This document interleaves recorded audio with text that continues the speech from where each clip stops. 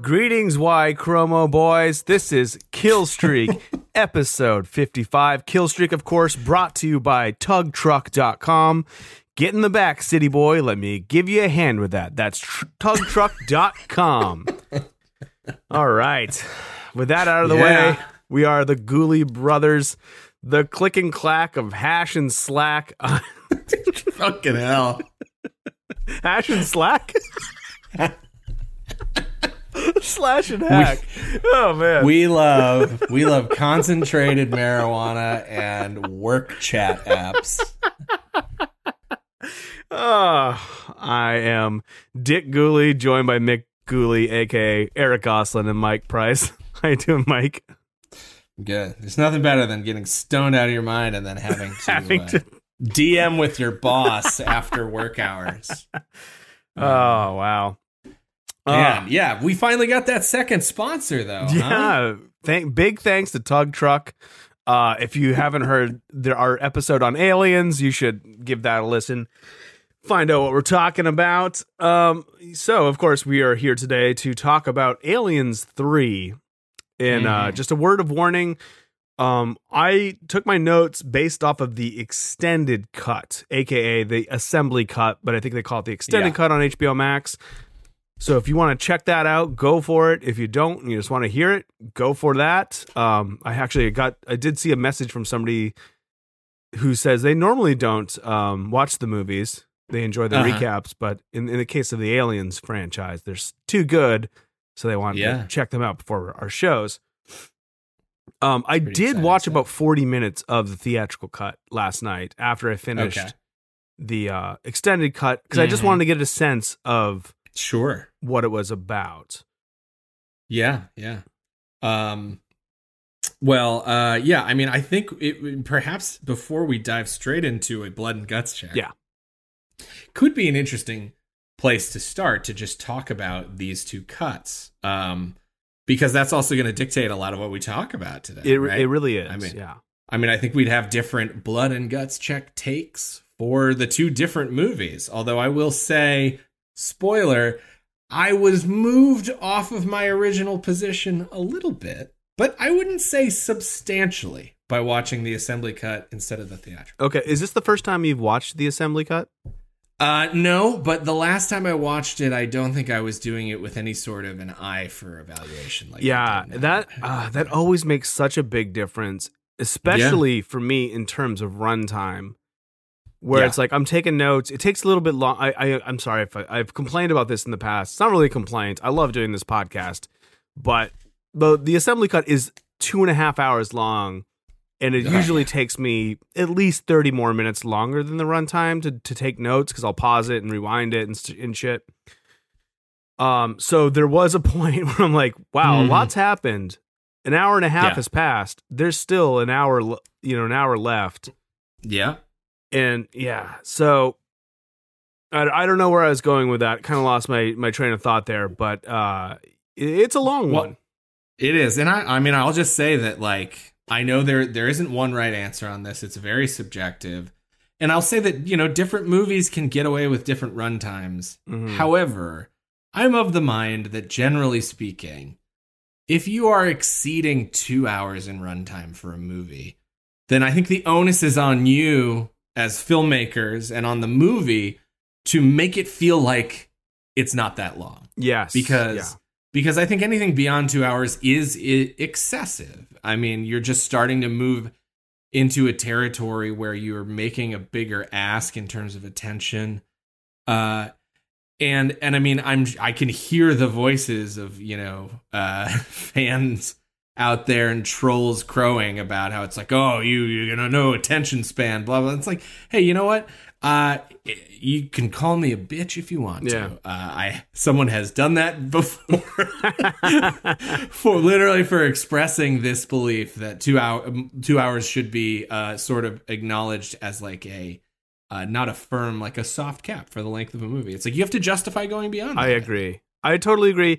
I especially agree now that I've been stuck inside with my child for a year. And I'm fucking tired. I'm really like, it's just emotionally drained. And so when I sit down to watch a movie, it's gotta be if it's over 2 hours, it's got to really justify that for me. Yeah. Yeah. I mean, yeah. And I think that there are the occasional movies that, you know, can break that barrier and they don't feel like it. And you say, oh man, I can't believe it's over already. But I think they're few and far between. I think that's the exception to the rule. Mm-hmm. I would say Aliens is a movie that sings, even though it's like over, it's like maybe 2:17 or something like that. I'll say that. Yeah, I agree with that. Although, you know, you can sort of see the difference. Like we were talking about this. I watched that director's cut of Aliens last week, and it felt too long to me. I really was like, you know what? Cameron got away with 2:17. 2:34 is too much. Yeah. So this is probably biting on your usual like history of the movie a little bit, but I do want to talk about the two different versions in that there's the theatrical cut, which is like an hour 55 minutes or so, and then the extended is like an hour and 2.5 hours approximately. Yeah. And essentially the cut was taken away from Fincher. It was his first time directing a feature. This movie is such a goddamn mess. It's a mess. Yeah. Like from everything I've read about it, which I did do some reading about it after, sounds like a nightmare to work on, especially for Fincher. And then, I mean, you know, we kind of sympathize for Fincher for what he's become, but from a producer standpoint, this also seems like a nightmare. Yeah. Like this, if I don't know that any movie has ever deserved more of a look behind the scenes at its conception and production that we've covered than this one. I saw that there was a documentary about the making of, which I'm interested to check out. Yeah. So there are a number of behind the scenes making of documentaries for this series, and there is one for Alien 3. Although famously, supposedly a lot of the juiciest scenes were removed by the production company by 20th Century Fox. Oh, really? Just like, no, you can't show that. Yeah, I think a lot of the original documentary had David Fincher talking about how fucking insane the circumstances on this production were. Oh, man. And they like censored that stuff out. Oh, that sucks. Yeah. There needs to be a book written about this, I think. Yeah. I mean, this does feel like one of those movies that deserves its own movie. Yeah. Right? Like, what's the Island of Dr. Moreau one? Like, yeah. I've never seen that. I want to see that. Yeah, me too. I've heard it's good. But yeah, there's enough here. It sounds like that you could tell a very compelling 90-minute to 2-hour story about how this movie came together. So that brings me kind of back to where I was going originally, which is the assembly cut is supposed to be closer to Fincher's vision for the movie. Yes. Yeah. I think that there is a much better movie that is a synthesis of the two that's like 2:10. Yeah, you know what I mean? I think I agree with you. Yeah. Well, I mean, there's the piece of the puzzle that they took out for the theatrical cut and put back in for the extended version essentially revolves around the character Gallic and a big end of the second act, beginning of the third act plot point, which we'll get to. And cool. Yeah, I didn't make it that far in my like second viewing of the night. Yeah. So I'd be curious about where that goes, because I saw, I watched the first 40 minutes, and that is also drastically different. They added about 15 minutes or so to that, and not a lot of like plot wise that is additive, other than instead of a dog in the Fincher cut, it's an ox. Right. But it was all stuff that I really appreciated in the extended cut. Yeah, I mean, I think the extended cut is it is a more multifaceted. It's just a deeper movie. Yeah. But it does suffer from being overly long, I think. Yeah. I think both those things are true at the same time. I agree. And I do like I shared the same feelings you had, where I was like, oh yeah, hour 55, cool, let's bang this out. And then I flipped over to the assembly cut and I was like, fuck, an extra half an hour. Like I was excited to watch a sub 2 hour movie, and then I got sort of the wind taken out of my sails. So it was funny watching the first 40 minutes of the theatrical cut, which I'd seen Alien 3 once. It was when I was like in a cabin with my friends and my dad, like ice fishing, and it was just one of the VHS tapes that was there. So we watched it, and I remember liking it. And then so this time around, I didn't remember much other than some like pretty key scenes, like the ending, although it's different in this version. And I had to like look up like, oh yeah, I'm not crazy for remembering it the other way. There was a lot of that, like with the ox. I'm like, I remember that being a dog, but maybe I'm misremembering. So one of the things I noticed when I was watching the theatrical cut, which is that it's cut too fast. There's like lines of dialogue that are like almost on top of each other. Well, they were so desperate to get this thing under 2 hours. Yeah. And you can tell they really just, push. The information doesn't land because they're talking too fast. And then my understanding towards the end of the movie, there's a lot of like connective shots, which you can kind of tell when you're watching the assembly cut. There is a different quality to the audio and to some of the picture that's just not fully like mastered in the way that the theatrical cut is. And so you can tell, which is interesting because you can see like, oh, that's not there. And then you can see like the cut that they come back on. Maybe it's not in that same order exactly, but sure. My understanding is that a lot of the just like the spatially explaining where everybody is was cut from the final act of the movie. Yeah, because I mean, my recollection, it's been a few years now since I've seen the theatrical version. I have seen this movie a number of times, so I was pretty comfortable saying, hey, I know that I know what the original version looks like. But that end sequence, the climactic sort of chase, essentially with the xenomorph, it is sort of like without geographic. It's just sort of lost. There's no compass in the theatrical version of the movie. It's just sort of it's just sort of a catch-all, people running through pipes, or vents or whatever you want to call them, being chased by an alien, which works to a certain degree, but it's not, I think, in keeping with like the level of detail that at least you can tell that Fincher and the writers of this particular version of the script were going for, I think what they wanted to capture. And I think it does work better in the extended cut. So I would say that is one of the pieces of the movie that benefits the most from the added information. Yeah. All right. Let's get into our blood and guts check. Okay. So as you said, this is a movie you've seen several times, which frankly is surprising to me. Why is this one of your movies that you keep coming back to? Well, I think, the first reason is probably an issue of timing, right? Like this is the first Alien movie that I saw new-ish, right? I didn't see it in the theater. Yeah. I was a little bit too young for that. But by the time, this is the first one I remember existing like in the public consciousness, right? I was old enough to be aware of the trailer and of the commercials, right? Yeah. And there were some big tie-ins and stuff. I mean, that's something that Josh Stewart pointed out a couple weeks back. I think when we were talking about Aliens, they were talking about Alien, I think, right? Or was that a different franchise? I don't remember. It was Dracula. You know what? Josh was actually talking about. It was like, Burger King, like Dracula cups or something like that. Yeah, Josh was talking about Bram Stoker's Dracula, but the same thing is true of the Alien movies. These are R-rated movies that had like fast food franchise tie-ins. And like action figures. I remember that I said this before. The action figures were so cool, and I looked them up to see if I could find. They're the Ken, specifically the Kenner ones are the ones I'm thinking of. And there's like an exploding alien. There's like a queen alien.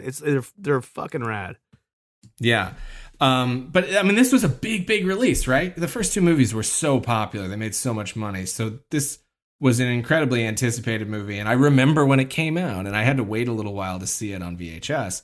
But I mean, I think I did see it pretty soon thereafter, like as a 9 or 10-year-old, because I had seen the other Alien movies by that point. And so it's one of those things where it's also just something that I would maybe, I should say, I haven't seen. I think something I want to clarify is I haven't seen this more than Alien or Aliens. I just have seen it many times. Right. I've seen it 4, 5, maybe 6 times now. Wow. Because and I think part of the reason is because it's an interesting movie. It is. I mean, you know, okay, cat out of the bag here. I don't think it's a big success, but it's really, really different. And I think it's worth talking about. I have more thoughts and much more to say about this movie than I do about either of the previous two, which I think are, you know, better movies. I'm kind of there with you. I do think, like, you know, we've talked about Nathan Rabin's, you know, what is My Year of Flops? Became My World of Flops after it extended. You know, I don't want to get into our, you know, final rankings, but I do think there's enough interesting things going on in this movie that it makes it worth a watch. I can understand why critics didn't like it, especially coming off of like the 1-2 punch of Alien and Aliens being so fucking iconic and great.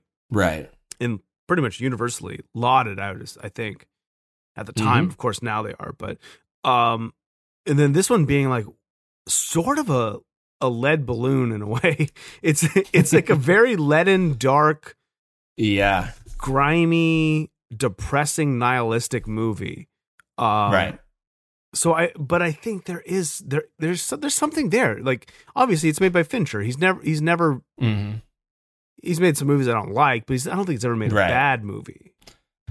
Well, and I think that also, in fairness to David Fincher, to call this his movie, I think is not entirely accurate. Yeah. He would not. I mean, he has, for all intents and purposes, disowned it. Right? Yeah. And I think the circumstances he was under, which I will get into shortly, and I'm sure, and you probably know some of this too, so we can talk about this both. But I mean, this is not a movie that, just knowing the whole story of how it came together, I wouldn't expect it to bear the trademarks of a David Fincher film. Yeah. And it doesn't in a lot of ways. In some ways it does, but it doesn't really feel like a true Fincher movie, and there's good reason for that. Yeah. This, if they could just remake sequels, this would be a good candidate for a remake.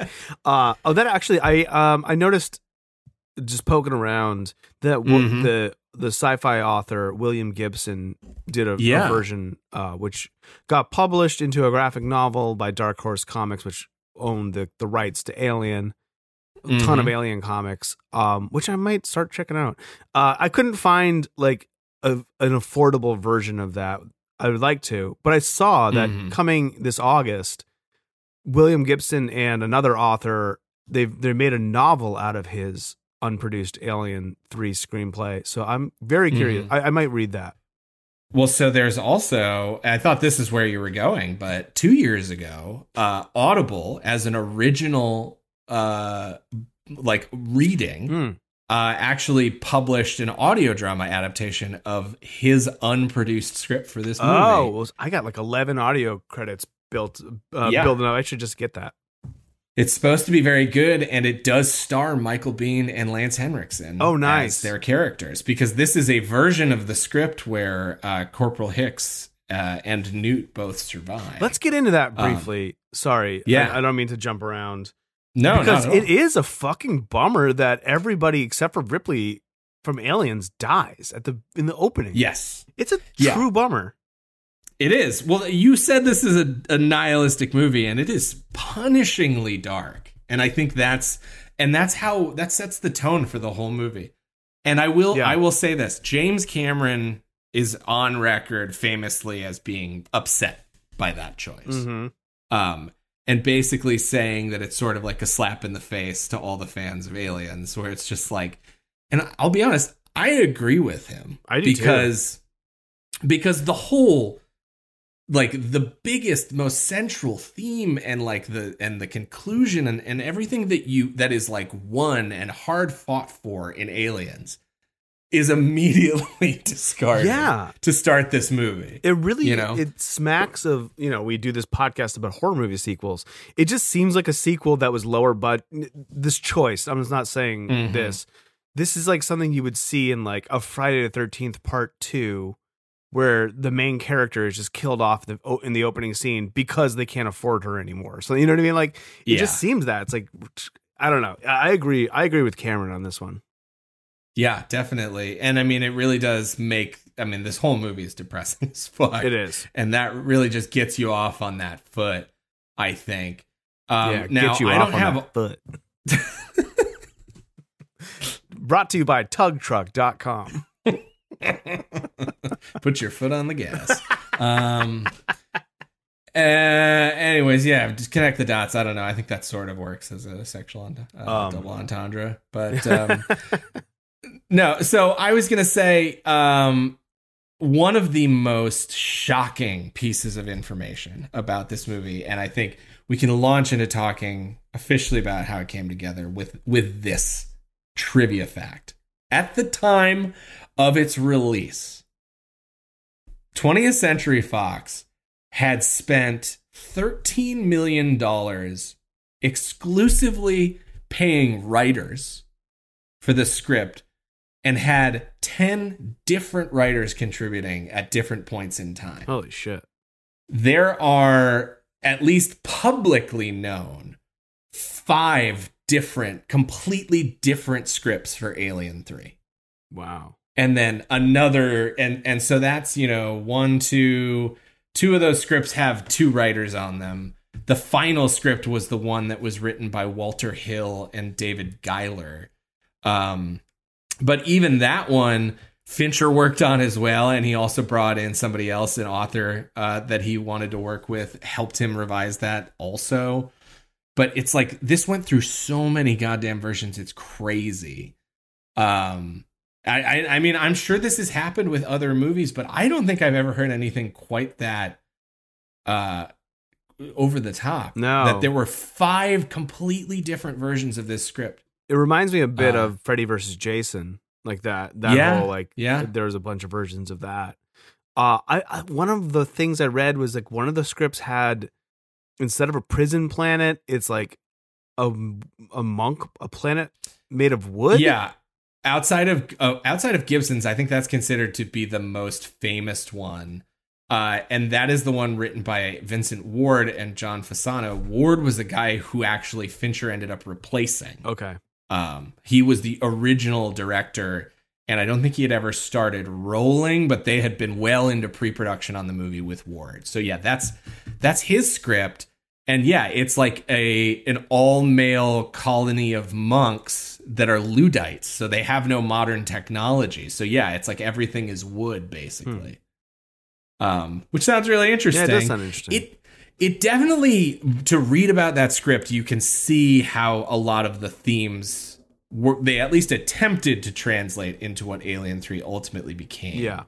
A lot of that is the religious themes that are much more prevalent in the extended edition than they are in the theatrical.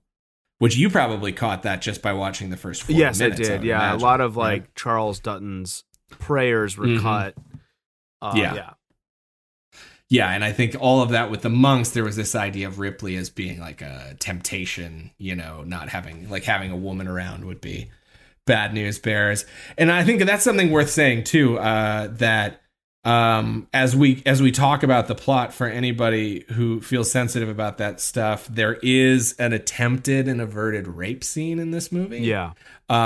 There's also just a lot of intense well, I don't even know what to call it. It's just sort of like, at least it's not a movie that endorses these things, but it is a movie that really paints a picture of a very hostile environment for a woman. Yeah, essentially the prison is 25 convicted convicts who are murderers, rapists, child molesters. They're all they suffer from a mutation called double Y chromosome. They call them Y chromo boys. Hence my opening. Double Y, is that real? I thought it was just they were Y chromos because only men carry the Y chromosome. No, it's double Y. Yeah, it's Really? even in like the opening text of like the planet, like double Y chromo. Unless I Yeah. wrote it down, so maybe I'm incorrect, and we'll find out in the next segment. No, but- I mean, if that's Yeah. true, that's interesting. And actually I like that idea that if you got an extra Y chromosome, then you'd really just be a pure fucking trash. piece of shit. Yeah. Yeah. Makes a lot of sense. Yeah, but anyways, to give a brief summary of what happened. So we have all these different versions of the script. The producers, Geiler and Hill, were also the writers of the final version of the script, not coincidentally. So these guys at Fox were basically, from almost the second that Aliens left the box office and, you know, smashed a bunch of records and that sort of stuff, they were like, well, obviously we have to make a third one, right? And there were some interesting ideas that kind of kicked around. Gibson's script was the first one, and that was pretty much going to sideline Sigourney Weaver, mostly focusing on Bean's Corporal Hicks. And Bean and Hicks and Newt were both going to survive, and Ripley as well. And basically, the whole idea was that it was kind of a Cold War metaphor, which was going to be sort of interesting, where it was there were going to be a bunch of aliens that were being like deliberately produced by an off-world group of military socialists. Oh wow. And they were going to try to invade Earth, more or less. And I don't know if you saw this, but you can go on YouTube and you can see there was a teaser trailer. I want to say it came out in 91.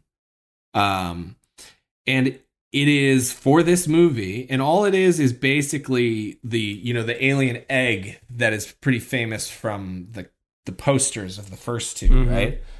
And you see this egg, and then you see it start to split open, and the very famous alien text from the very beginning of the first movie, that really cool title sequence. And then you're constantly sort of zooming out, and then you finally see that the egg is hovering in space above Earth. And the tagline of the teaser is, you know, in 1979, you learned that in space, no one can hear you scream. And then it was like something like, on Earth, they can, you know. I remember this. Yeah. I think, was it on TV or like maybe? Yeah, it was. I mean, I think it was all over the place. It probably played, I'm guessing. It certainly was in front of some movies. I wouldn't be surprised if it played, you know, during a Super Bowl or something. Yeah, like that. I remember that. As you were describing it, like I could visualize it. Yeah. So they were so convinced that this movie was going to bring aliens to Earth, which honestly seems like a pretty logical heightening of the premise. Yeah. Right. And I mean, that's essentially kind of where it feels like it would go. That they made this teaser, but you know, that obviously didn't come to pass. There were issues with the scripts, with budget. They wanted to get Ridley Scott back. Then for a while they were talking about doing 2 movies. They were doing 3 and 4, and they were going to try to shoot them back to back to like help with the production costs, which is something that we saw that had happened a few years prior with Back to the Future, right? That was one of the things that they, I think, kind of popularized. Yeah. Was shooting Back to the Future 2 and 3 not concurrently, but basically consecutively.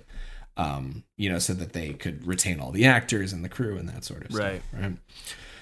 So anyways, things didn't work out. And for the next 3 to 4 years, the movie bounced from attached director to director. Rennie Harlan at one point walked out on it. At another point, David Toohey was supposed to be the director, and he turned in a script.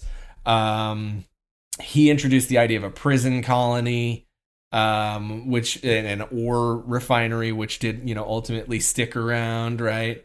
Then he decided he didn't want to direct. Vincent Ward gets hired to direct. Then Ward ends up writing his own script. Then finally, I want to say in 1990. Late 91, maybe early 92. Ward's project it's actually moving. They're starting to plan sets. They're doing, you know, budgeting and that sort of stuff. And then this is a theme we'll hear repeated many times. In pre-production, 20th Century Fox basically starts coming in, telling Ward what he can and can't do interfering creatively. They tried to hire 2 writers to do a rewrite on his script while he was still supposed to direct his own script. Understandably, he quit. And this finally brings in David Fincher, who, for context, was a guy who at the time was a very successful and fairly well-known music video director. Yeah. Right? Anybody who doesn't know, Fincher started out actually at ILM. And one of his very first film jobs, he worked on Return of the Jedi. Which was funny because I knew that, but I was thinking about it. I was like, yeah, he's older than I thought he was. Yeah. Because I think, I don't know about you, but I do think of him still, and I probably shouldn't anymore, but as like a sort of, as a generation of more youthful directors. Yeah. I mean, his movies seem that way for sure. Like Seven and Fight Club and stuff. It was like in that 90s indie wave. Mm-hmm. Yeah, but at that point in time, he was, I mean, you know, when he did Fight Club, at least, in Seven, he was in his late 30s, approaching 40. Yeah, he's 29 when he did this. Yeah, and this was his feature debut.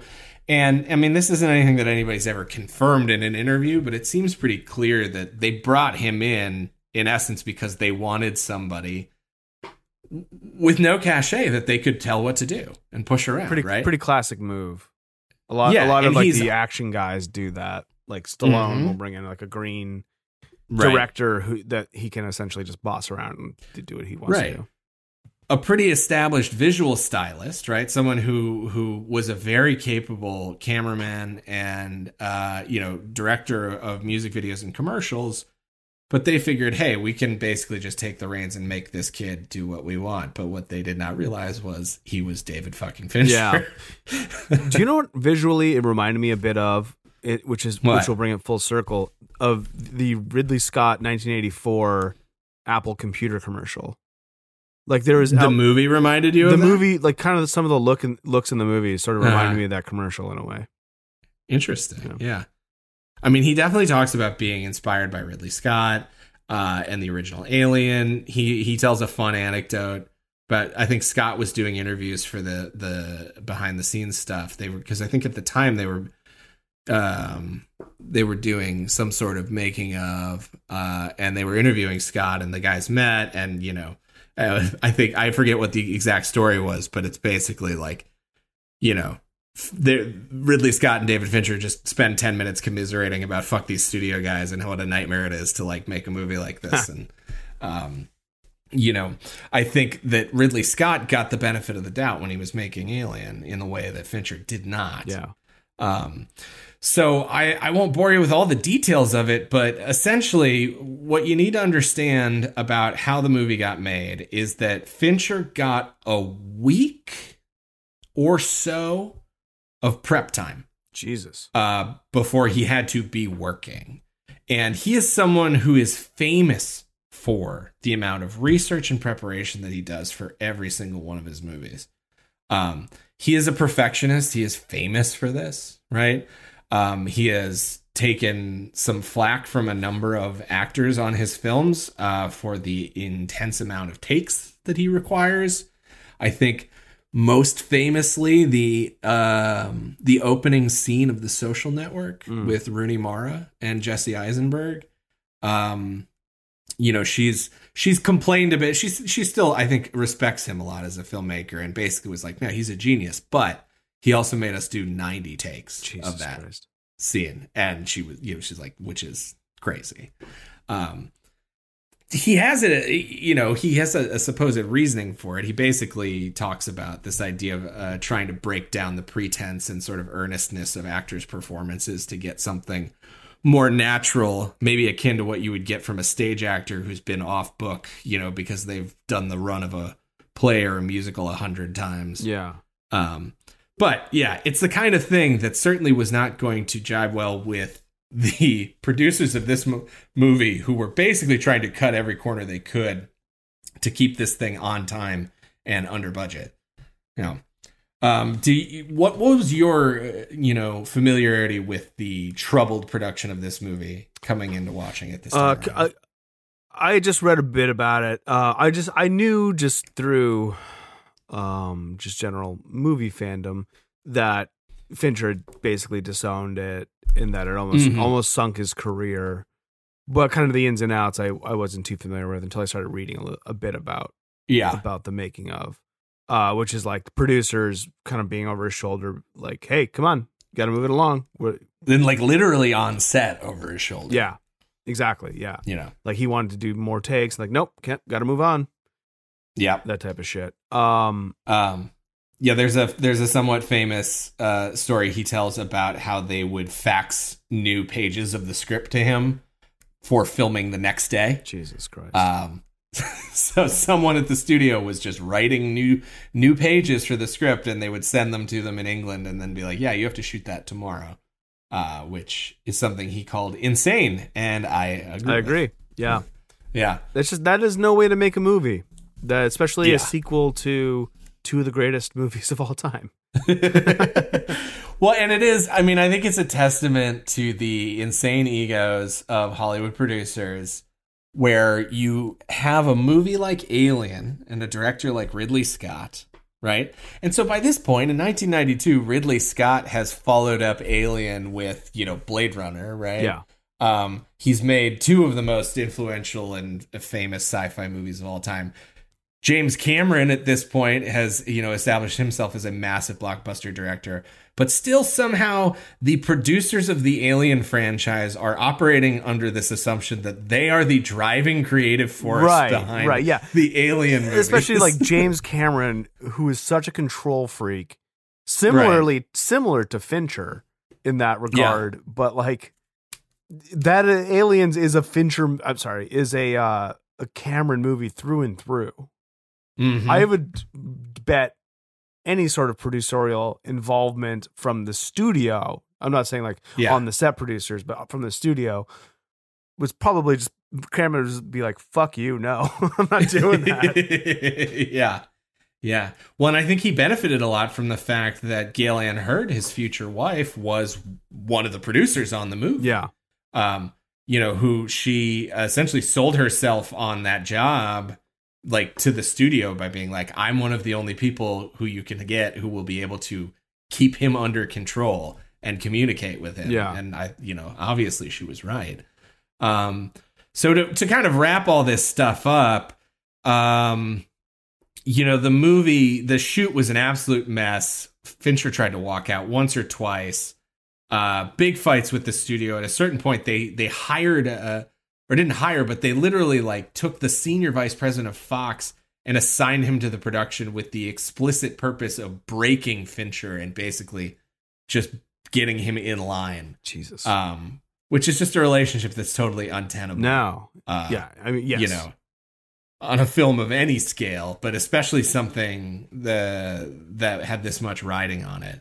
So eventually they shut down filming entirely at Pinewood Studios in England and moved the production back to Fox in Los Angeles.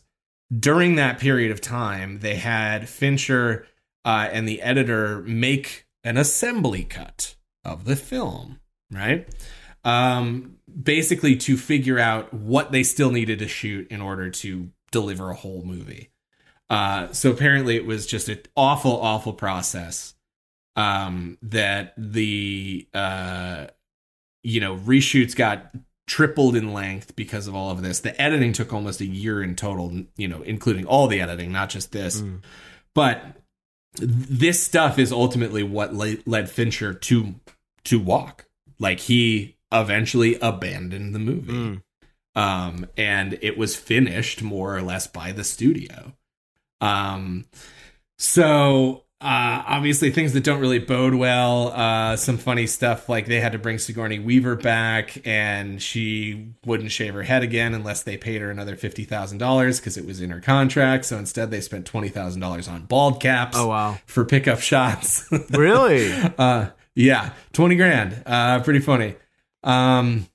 But yeah, anyways, Fincher walks out during this editing process. But the reason I wanted to bring that up is because that assembly cut that he and Terry Rawlings put together was the foundation for making this cut of the movie that you and I watched.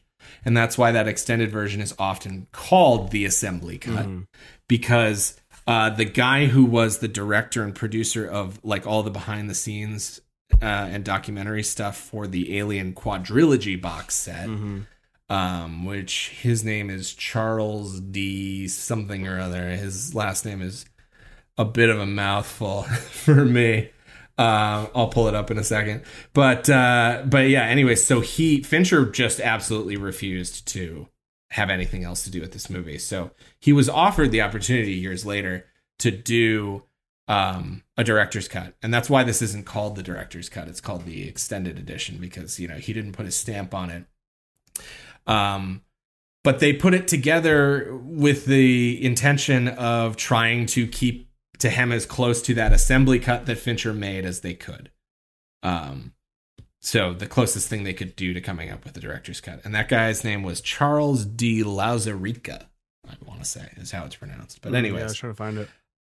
Yeah, that's how we ended up with this cut of the movie. And I think that's for better or worse, because he's talked about how he was in putting this together, he was tempted to make some changes to make it flow better, to maybe shorten it up a little bit.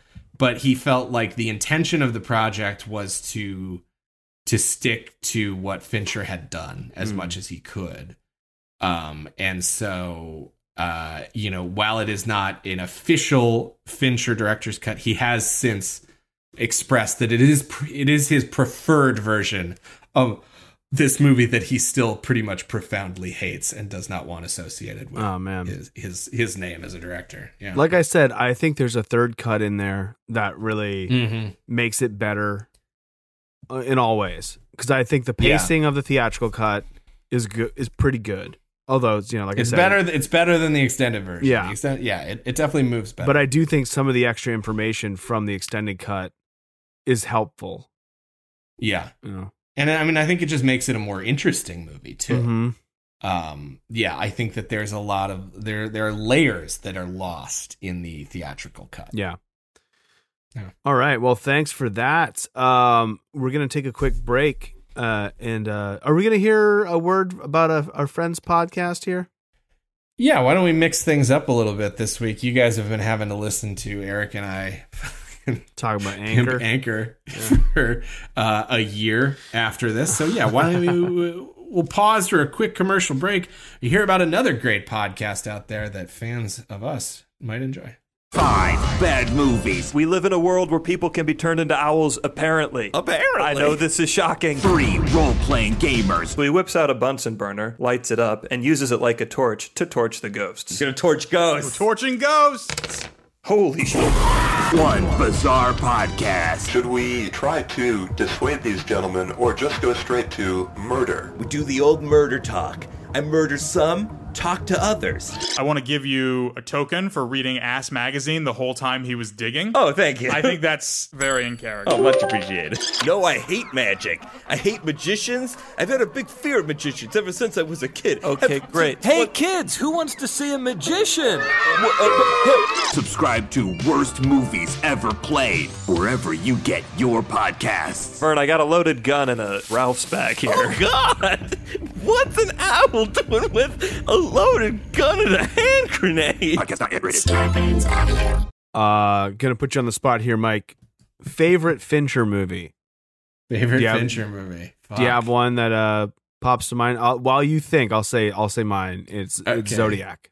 Yeah, mine's a tie. I would have to watch them both again tomorrow to decide. It's either Zodiac or The Social Network. I have to rewatch The Social Network. I really liked it when I saw it, but I haven't watched it since I saw it.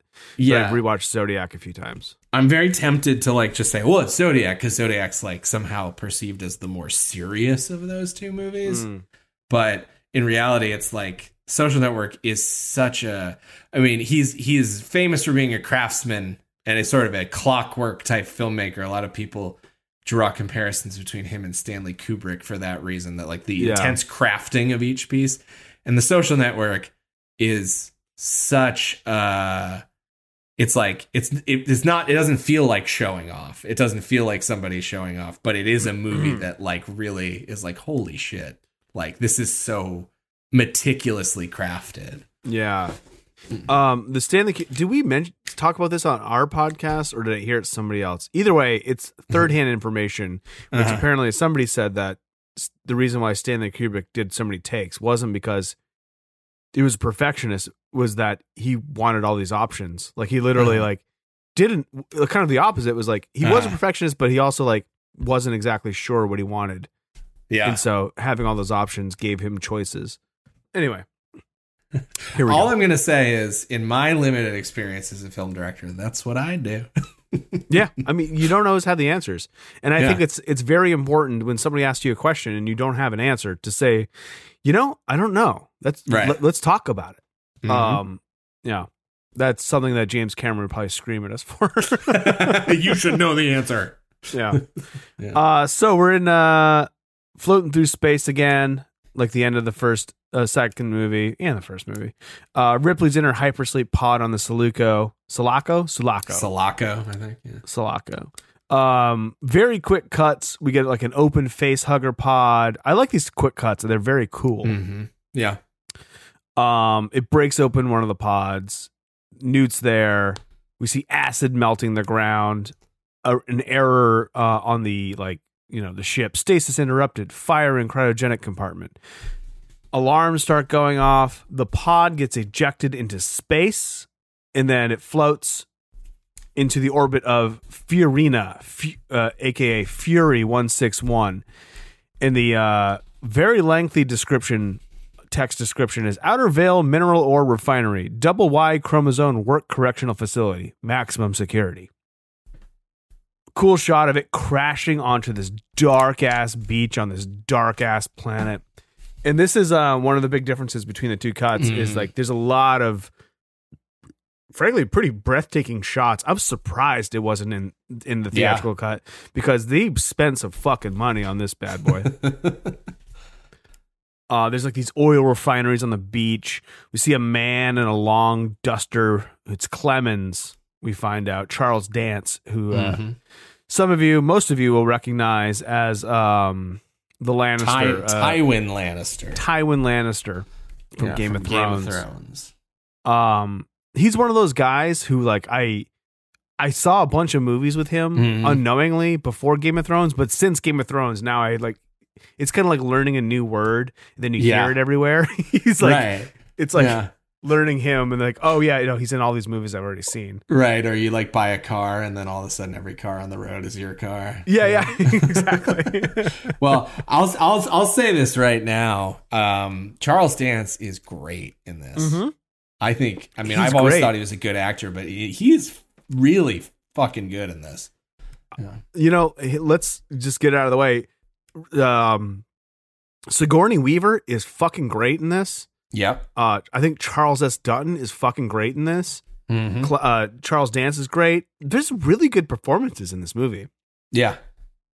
One downside I wanted to bring up before is that everybody fucking looks the same. So that will affect my recap because I don't know who a lot of these people are. It was maybe a mistake to shave everybody's head and just be like a scrawny British actor. Yeah, I think the head shaving makes sense as a choice, but then it's like, okay, so maybe let's cast some more skin tones and colors. Yes. And it's a great reason to cast people of color, and also, Jesus Christ, like, it's just a bunch of fucking bald white British dudes. Yeah, it was so hard to tell people apart. Okay, so he finds Ripley, who's like blackened and covered in lice. This lice is disgusting. This is a problem all around the planet. We'll learn over the course of the movie. He brings her down inside, then tells some other guys to go look for the others. She starts spitting up dark water. She's alive. This is all cut from the theatrical cut. Essentially in the theatrical, I won't keep doing this, but essentially in the theatrical cut, she crash lands on the beach. Mm-hmm. And then the crew finds her, and there's a dog with them, and then they take her inside. So the dog is erased from this version. There's no dog. Yeah, and in the theatrical, you'll get there in time. Yeah, because then we got the dudes, real Jawa vibe coming from them in their like goggles and dusters. They rush onto the beach with their oxen, which is cut from the theatrical version. Inside, they lay Ripley on a stretcher. Outside, they find Bishop, Hicks, and Newt are fucking dead. And this is not in the in the theatrical cut. Yeah. A really, really gruesome shot of like Hicks's face exploded. Like I had paused it to like kind of make sense of it. There's like a his mouth is separated from his jawbone, and his jawbone is just kind of like laying there in this like mass of red. It's fucking gross. Yeah. I was also watching this with my son in the room. Oh shit. But he wasn't watching. He was like distracted by like YouTube. I was like on my work computer. And I was like, I always had to pause it, like look around. I'm like, okay, you can't see it. All right. So the really cool overhead shot of the bodies being loaded up from the crashed pod. And then somebody reports all the casualties to Weyland-Yutani, the company that oversees this all. In the theatrical cut, it's accompanied with pictures, which is helpful, but in this one it's just text, like saying like, you know, female, 10 years old, approximately, deceased. Like, so we get, for a second I was like, is Newt in this one? No, she's fucking dead. Yeah. Inside the prison we meet Dylan, played by Charles S. Dutton. He leads his fellow prisoners in prayer. The warden, Andrews, basically breaks down what happens to them. You notice that they have barcodes on the back of their shaved heads. And he tells them one of the survivors was a woman, and they go nuts. Big ruckus. They've all taken a vow of celibacy. They're basically following this religion that Dylan is like the head of on this colony. Yeah. He's the preacher, they've taken a vow of celibacy. Yeah, exactly. And Dylan's upset. This disrupts the harmony and spiritual union. And then Andrews tells them they've requested a rescue team to get Ripley out of there. Clemens, who's the doctor, Charles Dance, the doctor, informs them that she's going to live. And then Andrews is basically like, you have to make sure that she stays in that infirmary and does not leave without a escort. Which makes sense. I'm gonna totally. Say. Yeah. There is a weirdness. A couple of things that just don't exactly work. Like Ripley is very galled by that idea, but I think it's like, yeah, that is a smart idea. Yeah, it's a bunch of maximum security prison colony. Yeah. It's like, exactly. You can't just walk around in general population. Yeah. And that's kind of one of the things that Ripley is always challenging in the movie. It's like, I don't know. It kind of checks out for me. Yeah. Clemens checks on Ripley. He's about to inject her with her special cocktail when she wakes up. And he's like, what is that? Oh, just a little eye opener. He gives her the lowdown of like, you know, the situation they're in. They're going to want to shave your head for lice. When you get better, I'll give you some clippers and you can tend to your private parts yourself. And then she asks like, where are the others? And they didn't make it. So she gets up. She wants to get to the ship. And she's naked. She's nude in this right now. And right now she's nude. I'm sorry. Wherever Sigourney Weaver is, she's nude right now. You want to give me some clothes, or should I just go like this? And he's like, well, none of the others have seen a woman in years, and neither have I, for that matter. He tells her that it used to be a 5,000 convict facility, and now it's just 25, kind of the most diehard people who don't want to leave the planet. And they are there to keep the pilot light on for the blast furnace in the foundry, and they make lead sheets for toxic waste containers. This, I think, is also cut from the theatrical version of it. Yeah. She wants to see the bodies, and he explains Bishop was disconnected. He was too damaged. Hicks was impaled, and Newt drowned in her cryotube. Inside, this is in the EEV. She sees the acid burns on the side of the container. And she notices, she's like, oh, fuck, well, there's probably an alien in here. So she wants to go to the morgue to see Newt. And Clemens is like, was she your daughter? No. And that made me think, like, they really should have left that daughter bit in Aliens. Yeah. Like, of It all the things they works. cut, I think that's the most important thing that they cut. Mm-hmm. I think it's the only thing that they really shouldn't have cut. I think everything else that gets cut out for the most part is judicious. Yeah, I agree. So he shows Ripley Newt's body. She's like starts feeling around her mouth and chest. She wants to do an autopsy, and then Clemens is like, "No, I don't want to do. We're not doing that." He's like, "Well, she was infected with cholera." Well, there hasn't been a case of cholera in 200 years. He knows that she's lying, but he kind of trusts her that there's something else going on. So finally convinces him. They do the autopsy. Everything's in its correct place. Opens up the chest. Is like a tense moment. Pretty gruesome. We can hear the sound design on this of like the sawing into the chest. It's pretty gross. Yeah. Opens it up. We see a really quick shot of her chest cavity. It's clear. And he was like, well, all right, what's really going on here? But then they're interrupted by Andrews and Aaron, who's like the lackey of Andrews. They call him 85 because that's his IQ. Now, we had a little side chain going with a friend of the podcast, Craig. Shout out, Craig. Thanks for listening. Yeah, thanks for listening. Who we were talking about actors popping up in this movie. And speaking of Aaron, aka 85, right? Did he look familiar to you, Eric? Well, you sent me the clip that he's from, so I did. No, I wouldn't have recognized him otherwise. No. Yes, because he looks quite different. But I didn't. I had looked this up once before in the past and then forgotten it. So the actor's name is Ralph Brown. He's a very, he's a fairly popular British actor. He appeared in a lot of movies and TV.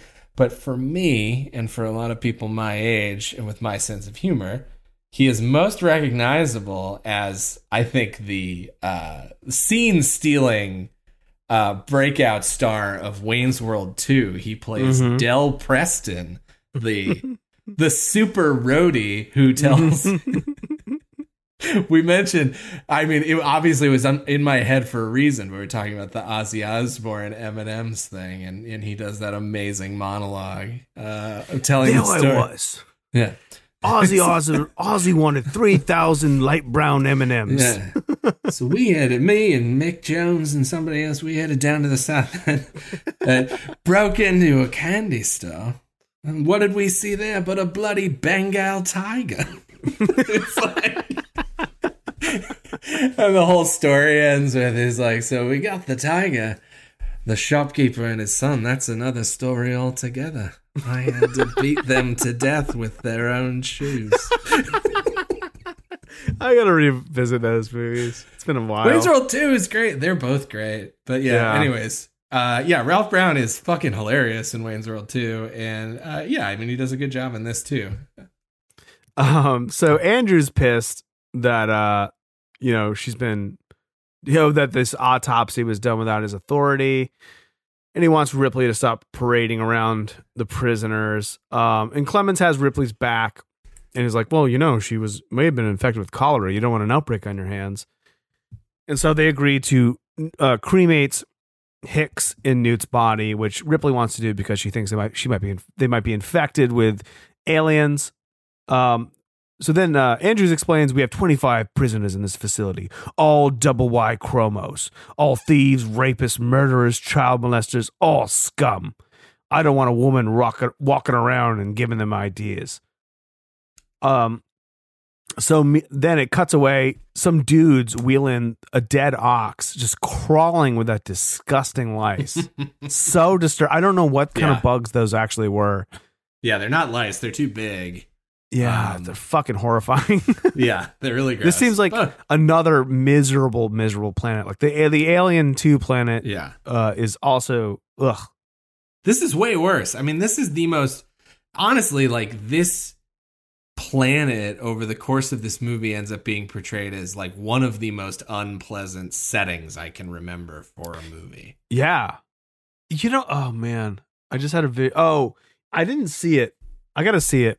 It's called It's Hard to Be a God. Okay. It's like a Russian movie. I think it's Russian. It might not be Russian. but it's like supposed to be like one of the most disgusting movies. It's about like an ancient civilization, not ancient, but like, like medieval civilization, and everything's disgusting. It reminds me just of the clips I've seen of that. Great story, Eric. Let's continue.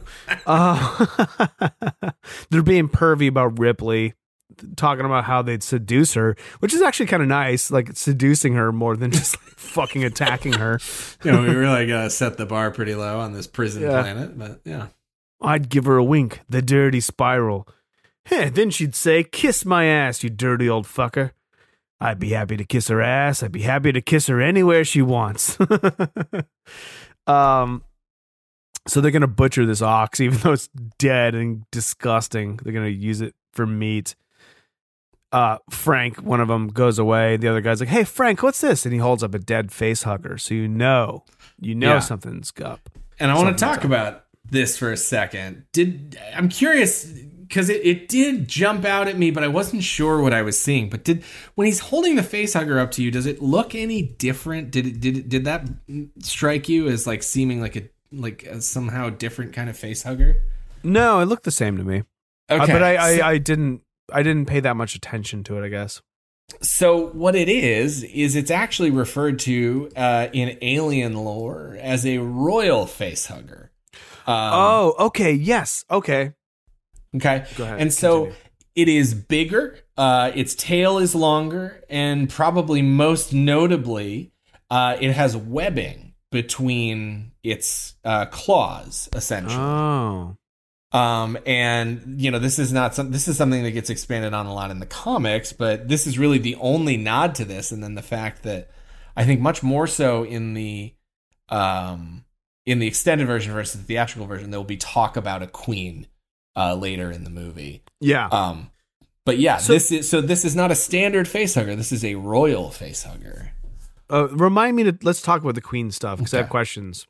Okay. Yeah, I think at this point we can, also if you want, we can just talk about it. Dispense with spoilers. So yeah, later on when we find out that Ripley, big plot point here is she has an alien inside her, right? Yeah, she's the one who actually has the alien inside of her. Yeah, as opposed out of the crew, as opposed to Newt or Hicks. Right. So yeah, this royal face hugger, I guess the canon, like the story behind it, is it can actually infect two people. Or two things, because basically it like plants the queen, and then it plants a drone that's meant to be, in essence, a bodyguard for the queen. Oh. And so that is what has been planted in Babe the Ox, right? Is the second of the two. And so the implication is that Ripley has already been infected on the Sulaco. So that is one of my biggest problems with this movie, is that Ripley just knows it's a queen. And I don't know how she knows that. Yeah, I guess it's supposed to be some idea that she can just sense it somehow. Yeah. But it doesn't really work for it doesn't, I don't know. I'm with you. I think it is sort of odd. And then the thing is, if you think about the theatrical cut, right? So at least we get to see this royal face hugger, but in both versions of the movie, there isn't a sufficient explanation, right? But then it's like in the theatrical cut, additionally, like all we know is that like the dog got infected by a face hugger. So I guess the implication is there was a second face hugger on the ship earlier that infected Ripley, but we never see it. We never hear about it. Right. So all we know is that there's one face hugger, but somehow we have two aliens, embryos. Yeah. Okay. So, sorry. We're in the furnace. The wardens read a prayer, which is intercut with like the butchery of the ox. Oh no, in the butchery, not of the ox. But the ox does start moving. Ashes to ashes, dust to dust, and then Dylan interrupts with his own prayer. Why are the innocent punished? Clearly nobody asked him to do this, but Ripley is moved by this gesture. The ox bursts open, right as the bodies fall into the furnace, Dylan's talking about new life being created. I didn't write down exactly what he said, but it's basically like, new life will be created from the ashes, that kind of shit. The xenomorph falls to the floor. It looks pretty cool. The practical effects in this look great. The CGI looks fucking awful.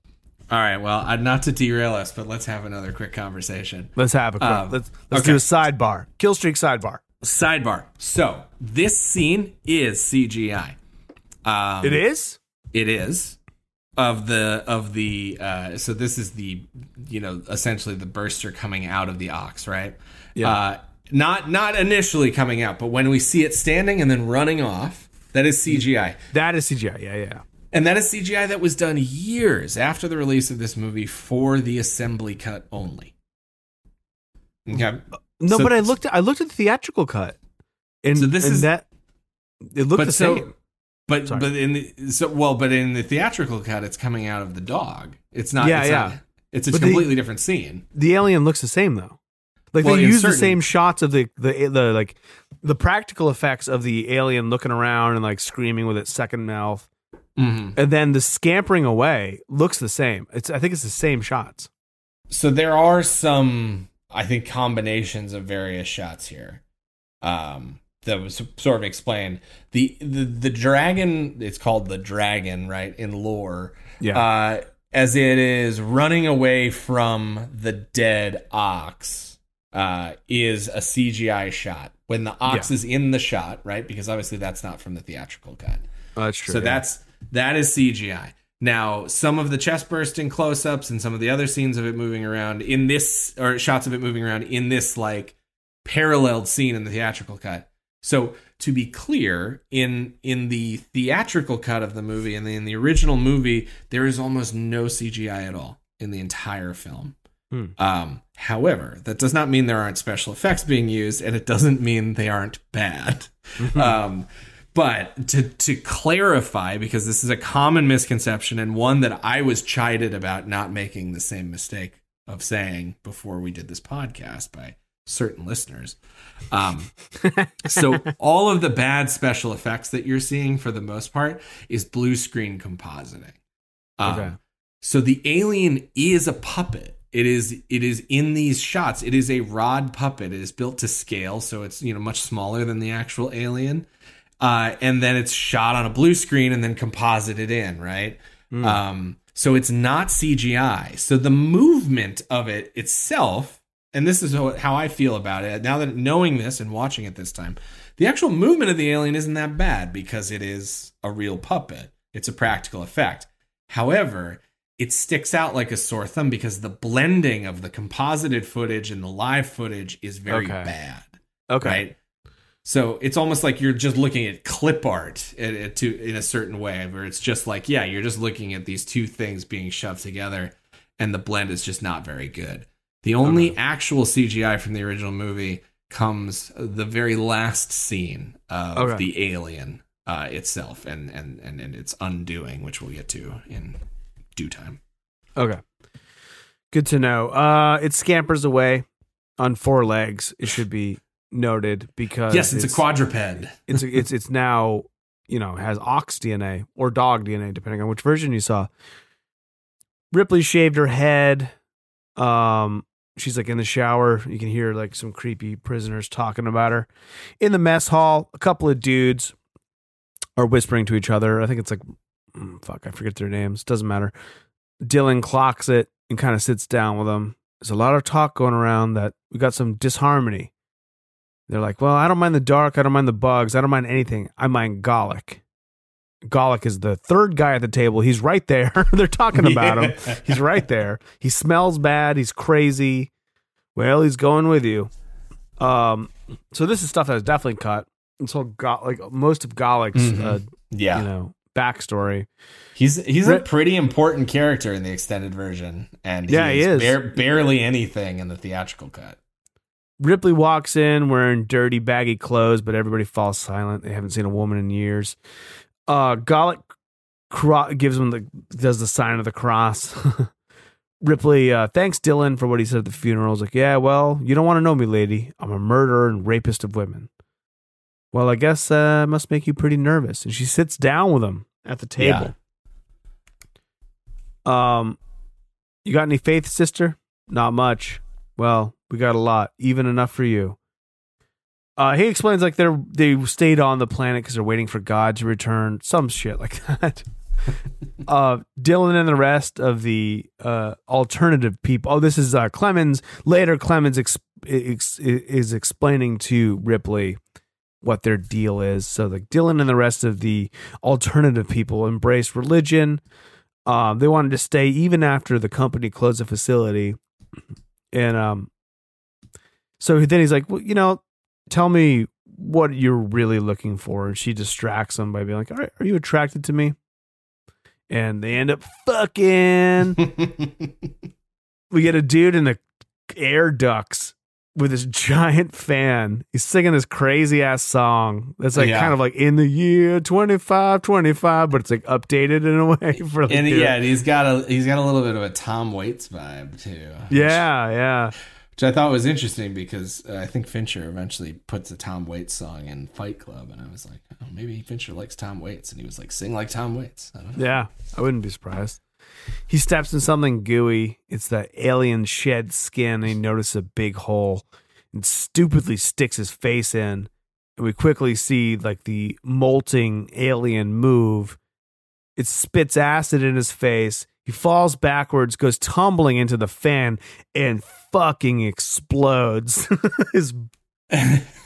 He does explode. I don't know if it can spit acid. Does it not? I felt like it seemed like he spit something in his face, or maybe he hit him. I'm not. I think it just bites his face. Oh, okay, maybe it bites it. Maybe the movement looked like spit. Yeah, but yeah, I mean, if that's true, you're right. If he spit it, then he doesn't utilize that acid spit anymore. Yeah, through the rest of the movie. Ripley's eyes pop open. She's laying next to Clemens. She notices his barcode on the back of his head. And so she's like, oh, well, was he a prisoner? And then he's like, I appreciate your affection, but I'm aware you deflected my question in the nicest possible way. Yeah, I'll skip over some shit. She points out his barcode. And he's like, I can't explain it right now, but I will later. Wait, he really likes to Charles dance around this issue, doesn't he? I think some of this stuff is cut in the theatrical, kind of rightfully so, because this scene sort of repeats itself like 4 times. Yeah, like 3 or 4 times of like different versions, and they keep coming back to the same conversation. Yeah, there's a couple other times too where it's like planning of like, okay, we're gonna do this, like everybody gathering, and it's like, it gets repeated too much. He's buzzed by Andrews, who is like, one of the prisoners has been diced. It was Murphy. Inside the vent, Clemens notices the hole, and then Andrews like, hey, in half an hour, see me in my office. Ripley, meanwhile, goes to the crashed ship. And she's like looking at, I don't know, something she pulls out of it. I'm not exactly sure. I think it's like the flight record or something. Recorder, yeah. Yeah. Clemens surprises her. He tells her about the burn mark he saw, rather like the one he found on the girl's cryotube. And he wants to help, but he needs to know what's happening.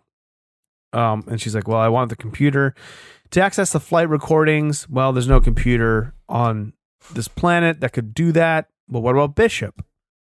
Clemens goes into Andrew's office to get his scolding. Listen to me, you piece of shit. You screwed with me one more time, I'll cut you in half. I like how angry Andrews always is. Andrews is so angry, and I love the way that Charles Dance plays this. I forget what his scathing British line is, but basically he starts screaming at him, and he responds with something to the effect of like, I don't think I like the way you're talking to me. I don't think I enjoy it. Yeah, something. Yeah. Andrew received a message from the company, and they want Ripley looked after, and he scolds him again for letting her out of the infirmary. And then he threatens to tell Ripley about his past, his dark past. And I'm not sure what this argument's about. This is like the scene, the 2 actors are doing a fine job. Right. But Andrews is just very upset that he let Ripley out. And I'm just like, I don't know. It's a little bit confusing about like why exactly are they so mad at each other? Because they're like, I don't like you, you don't like me, kind of shit. Right. Yeah. I mean, I think that's the point of it, right? Is it's just to establish more of that, which, I think you could make the argument that this isn't doing much for the movie as a whole. Yeah. Ripley's poking around in the trash. She finds Bishop's fucked up body. Bishop looks fucked up. Like really kind of the grossest thing in the movie. Again, is I do. In all three of these movies, I would say that probably the most graphic scene in each film, you could argue, is a rending or just like a serious dismembering of one of the droids. Yeah, I think so. She gets cornered by a bunch of creeps. Music blares. They're gonna rape her. Like that is their plan. Yeah, it's shot. It's done weird. I mean, it's already a very uncomfortable idea. It's one that thematically makes sense. But it's like there's like guitars and shit. Like like the tone of it is very strange. Like on the score, heavy metal just blares when this happens or something. Yeah, it's weird. The head would-be rapist is Holt McCallany, who is a very talented Fincher regular. From Halt and Catch Fire? No, you idiot. Sorry. It's Halt and Catch Fire. Our good friend who definitely listens to the podcast. Yeah, I'm sure he does. Yeah, he's going to be very offended when he listens to this tomorrow when it launches. He's been... But our most busy friend. Anyways, Holt McCallany, a lot of people know him from Fight Club, but probably most famously, he has one of the lead roles on Mindhunter. He plays Bill Tench, which is a good show that I like, and it's done now, which is too bad. But anyways, I gotta get past the pilot. I hated the pilot. I keep watching it. Okay, don't be a wuss. But anyways, all I was gonna say is that he has a very small role, bigger in this than it is in the theatrical cut, but not by much. Like throws these goggles on, and the whole thing just feels like a little too exciting. I think it strikes the wrong tone. That's my point. Dylan comes to the rescue. He's like, take off. I got to re-educate some brothers. I do like Ripley, that line a lot. I like that too. Ripley punches out that guy, Holt, whatever. I can't remember his character's name. So then in a tunnel, we get the three prisoners, including Gorlick. Golick. I wrote Gorlick for some reason. Like Bob Golick, former NFL football player who plays the RA in Saved by the Bell of the college years. Jesus fucking Christ. Yeah, of course. Now I know. Bob Golick. Why did I think of that otherwise? They have these cool sparkler torches because there's no flashlights. They just have like these welding torches essentially. Yeah, and they've got this little curved thing that I guess protects like the face of the person who's holding it. They're pretty sweet. There's some business. He finds a drippy puddle of goo. One of them does. And then a xenomorph rises up behind him, nabs him. Golick and the other guy, this African American guy. Well, no, he's not. He's British. I don't know what he is. He's a black guy. What am I doing? I'm reading the book Ant Kind, and oh sure, this is that what is Charlie Kaufman book. It's really funny, and one of the things in it is that the guy insists on referring to every black person as African American, even though he's like corrected a bunch of times. It's like, he's British. He's not American. Yeah. Yeah. So then they end up finding his body. It's all fucked up. Another one gets nabbed. The black guy gets nabbed. The top of his head fucking comes off, like flips back. It looks like it's cool. Splashes Golick in the face. He runs off. Bishop's remains get flopped onto a stretcher. Ripley hooks him up. He's all fucked up. She puts like a fucking sort of needle thing in his ear. It's really like you would inflate a basketball with, like sticks it in his ear. My legs hurt. And the funny, just like very briefly, sorry, another tangent that we don't have time for. Well, whatever. This is our podcast. If you're listening to this, Yeah. And if you're listening to this, you're listening to us talk about things we want to talk about. So I guess in theory, anything I decide to say is fitting for the podcast, right? Anyways, this is a diversion from my diversion. I was just thinking about the fact that, like, yeah, you said it looks like a basketball needle going into his head. And one of the cool things about being an adult and a fan of films and how films get made is, like, when you were a kid, in my head, I'm like, yeah, man, it looks like a basketball needle, but that must be some kind of, like, crazy technology that I just don't know about. And then as a 37-year-old, I'm like, it's probably a fucking basketball needle. Yeah. It's like an air pump needle that somebody was just like, yeah, this would make a cool piece of technology. This will look cool. Yeah, somebody like our friend Ryan Martin will design, like, you know, he does production design and shit on movies, and he makes these kind of props sometimes. Yeah. Hey, maybe you'll hear from him a little bit later in this series. Who knows? Hard to say.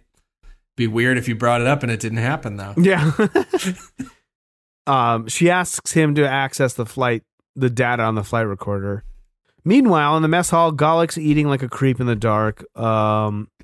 You know, he smiles at one of the guys who works there, and he drops his plate. I'm not sure exactly why he's so afraid of Galek. He's like all fucked up. He's a little bit bloody. Galek's crazy, and he's very simple. That's his deal. And just, you were asking about this earlier, and just to let you know, starting with this scene, everything with Galek in it for the rest of the movie is pretty much added stuff. Oh, really?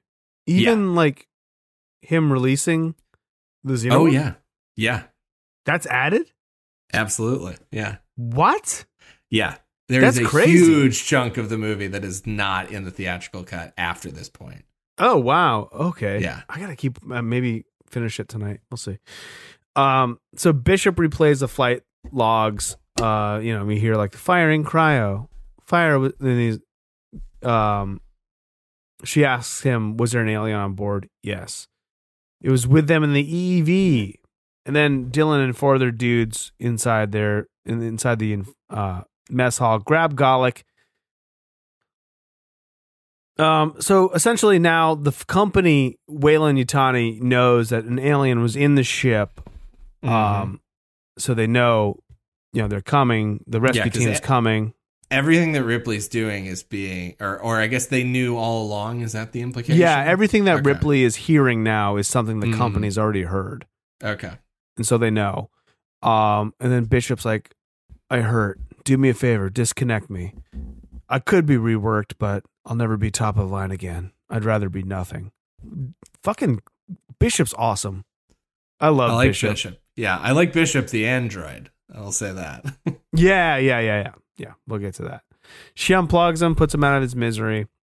The guys grab Galek, and then they think he's the one who killed Murphy, like one of the guys in the tunnel. And he's babbling about a dragon, which is what he calls the xenomorph. And they want to send a search team out to find the others. Andrews thinks that Galek may have killed them, but Dylan doesn't. Dylan's not in. He doesn't buy it. He doesn't think Galek did it. And Ripley interrupts him. Is like, you know, he's telling the truth. It's not. He didn't kill them. Right. The xenomorph did. Ripley gives Andrews the lowdown. Of course, he doesn't buy it. Nobody ever does. Yeah, I mean, and this is one of those things where this is like a pretty lazy character, which we see this in lots of movies, and you know, sometimes it works, but just like the angry authority figure who absolutely under no circumstances will listen to what the person has to say, and it's like, yeah, we get it, like it's pretty cliche. Yeah, exactly. She wants to know what kind of weapons they have, and he's like, "This is a prison. We don't have any weapons. We have some carving knives in the abattoir." Then we're fucked. And we have an abattoir. So. We have an abattoir. He confines her to the infirmary. Clement tells her that the only way off the planet is a supply ship that comes like once a month or some shit. But there is that team that's coming to pick Ripley up. She still won't tell Clemens about what's going on because she's like, "You'll say I'm just crazy." I don't buy that. I feel like Ripley would tell Clemens what's going on. Yeah, absolutely. She starts coughing. She doesn't feel good. She sticks to her stomach. Golic, who's chained to a bed, starts blabbing away. And so Clemens is like giving Ripley an injection of one of his famous cocktails. And then Golic's is blabbing away. Oh, that's not the important part here. Sorry, it comes up later more. Great job, Eric. Your listeners love you. She wants to know why he's there, why Clemens is there. And he explains that he got addicted to morphine when he was training to be a doctor. And then he did a 36-hour shift. After which he went out drinking, got fucked up. He got called back to the hospital because there was like some sort of accident where a bunch of people got hurt, and he ended up prescribing the wrong medication and 11 people died. Yeah. So that's why he's there. So I'm just going to say, trust me with this needle? At least part of that has got to be on the nurses too. You got to catch that. Yeah. I agree. It's kind of crazy that he ended up on this fucking planet. Yeah. Golic, tied to the bed, notices something drop down from the ceiling. This not in. There's a couple added shots here. Yeah. Okay. And it's like a lot of the Golic stuff is extra. And then actually one of the shots that's additional is I thought was very cool, which is you just see the underside of that cot like bowing under the weight down of the alien. Yeah, that's not in the theatrical cut. It's a cool shot. Clemens injects Ripley. The xenomorph comes up behind Clemens and grabs him. And the alien just straight up punches a hole into the back of his head. Yeah. It's cool. That was a surprise for me. I don't remember, like I said, I don't remember this movie very well from when I first saw it. So I was a little bit shocked that he died this early in the movie. It works well. I mean, yeah, well, Charles Dance is set up as the sort of second lead up to this point in the movie. Yeah. So, and essentially what happens is we get a little bit of a switcheroo now where Charles S. Dutton ends up it's like he steps into the role as second lead from here on out. Yeah. So we get that really famous shot. It's in the trailers. It's in everything of Ripley cowering, like hiding behind like some sort of shelving, whatever. The alien comes up, opens its mouth. The second mouth comes up and like is like snapping at her face, but not touching her. And then it goes away, doesn't kill her, drags Clemens' body into the vents. Yeah. Certainly the most iconic shot in this movie. Might even be one of the most iconic shots in the series. Yeah. Even in like, this is a much derided sequel. That shot gets, there's like TikTok videos of like somebody using a stapler to like recreate it. It's pretty famous shot. Well, it's a great shot. And I mean, it is, also it makes sense just as like if you're repurposing a shot from the Alien movies, it's like, oh, it's got an alien and the Sigourney Weaver in it in close up. And it's like, there's not a lot of other shots like that. So Dylan and the rest of the boys meet in the mess hall. Andrew's there. He gives them the rundown of what happened to Murphy and the others. He's still blaming Golic. And they have to send a search party out. Ripley's running through the halls. She bursts in. It's here. It got Clemens. And Anderson's like, get that foolish woman back to the infirmary. Then suddenly the xenomorph pops down from the ceiling, reaches down, grabs him, pulls him into the vent. Blood rains down. Pretty cool. I like that sequence. I do too, and I think it's a great move for the movie where it's just like, thank God we don't have to listen to her argue with this guy anymore about whether or not the alien is a real threat. It's just exactly. Like, moving on. Exactly. The prisoners all start freaking out. Aaron assumes that he's in charge because he's, like second in command. Dylan wants Ripley because she's an actual officer. She's not being super cooperative. No. And then she's like, he's like, what does that beast want? He's like, well, he's just going to kill us, all of us. And she hasn't seen this type before because now it's like, combined with the DNA of an ox. But one way that's always worked for her is that it's afraid of fire. They don't really have anything that can, there's no flamethrowers or anything on the planet. But then Ripley and Aaron look at the ventilation system and come up with a plan. He he like lets her know that inside this toxic disposal unit that's never been used, they store this like really flammable liquid. I missed maybe the explanation of what exactly it is. Doesn't really matter. It's just like magic fire It's like juice. napalm, basically. Yeah, exactly. Space napalm. And the containment unit has 6 feet thick walls. So they come up with a plan, and they're going to paint the explosive liquid all through all of the tunnels, like the air shafts, to draw the alien out, funnel it into this containment unit, and trap it inside. There's no way that it can get out. Mm-hmm. Dylan has a line. You want us Y Chromo Boys to help? I love Y Chromo Boys. They gear up. They start painting the vents with the flammable liquid. Ripley starts feeling bad again physically.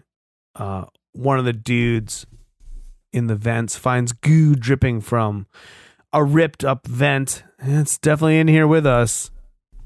And then someone else, I don't know, maybe it's him, I don't know, it's hard to tell, climbs up a ladder. He's carrying a bucket of explosive liquid and an igniter. He opens up like a hatch. Yeah. And the xenomorph grabs him. He drops the bucket in the igniter because this cool slow-mo shot of it like falling to the ground, hitting, sparking, boom. Shit starts blowing. Ripley hits the deck. Dudes are getting torched. Yeah, everybody's in, and this is, I mean, it's a dangerous plan. Right? Yeah, it is. Like, and fucking everybody's in the vents painting the floor with napalm, and then all of a sudden there's an explosion. Yeah. So yeah, it doesn't go well. Doesn't go well. Looks like, because I could start noticing the difference in quality of the sound in the picture. Yeah. In the assembly cut. And you can tell, like, oh yeah, there's some of the connecting shots are probably not in the theatrical cut, which makes things really confusing, I would assume. Mm-hmm. Yeah. The xenomorph corners like the crew. There's one guy separated who's in front of the containment unit. He decides to sacrifice himself. What's that? And it's Holt McCallany. Oh, that's him? Okay. From Halt and Catch Fire. From Halt and Catch Fire. He decides he's going to sacrifice himself, runs into the unit. It follows him. They shut the door. He screams inside. Dylan hits the sprinklers. The fire goes out. Okay. Yeah. Pause. Pause. So, assembly cut versus theatrical cut. Starting with Junior leading the alien away into the waste plant, successfully trapping the alien. That is only in the extended cut. And then pretty much everything that happens for like the next 5 to 10 minutes is only assembly cut. So in the theatrical cut, the plan to trap the alien fails. That is really, it fails completely. Yes. And the movie never revisits the character of Galek again. Yeah, he is gone from the movie. I think it all jumps forward to them basically just being like, okay, well, it's still out. What the fuck are we going to do? And then they come up with the lead mold plan. Wow. Okay. I'm going to skip some stuff here. Okay. In the sake of time. Basically, Ripley, they regroup and trying to figure out what's going to happen. And Ripley tells them that the rescue team is not going to kill the alien like they think. They're like, oh, they'll kill it. They have their guns. They'll kill it. No, they're not going to. In the infirmary, Galek is tied to the bed. He's crying and begging to be let loose. Morse is there guarding him. And finally, he's like, all right, fine. I'll untie you. He convinces them. He's like, so where do they got it? The dragon. And he tells them in the containment unit. I got to see it again. He knocks out Morse. Ripley and Aaron send a message to the company that they trapped the xenomorph. Do they have permission to terminate it? And then they respond, hell no. Rescue units 12 hours away. Permission denied. Gallic wants to get into the unit. There's a guy guarding it. He slits that guy's throat. It's cool. It's kind of a cool moment. He's like, well, he slits his throat. He's like, sorry.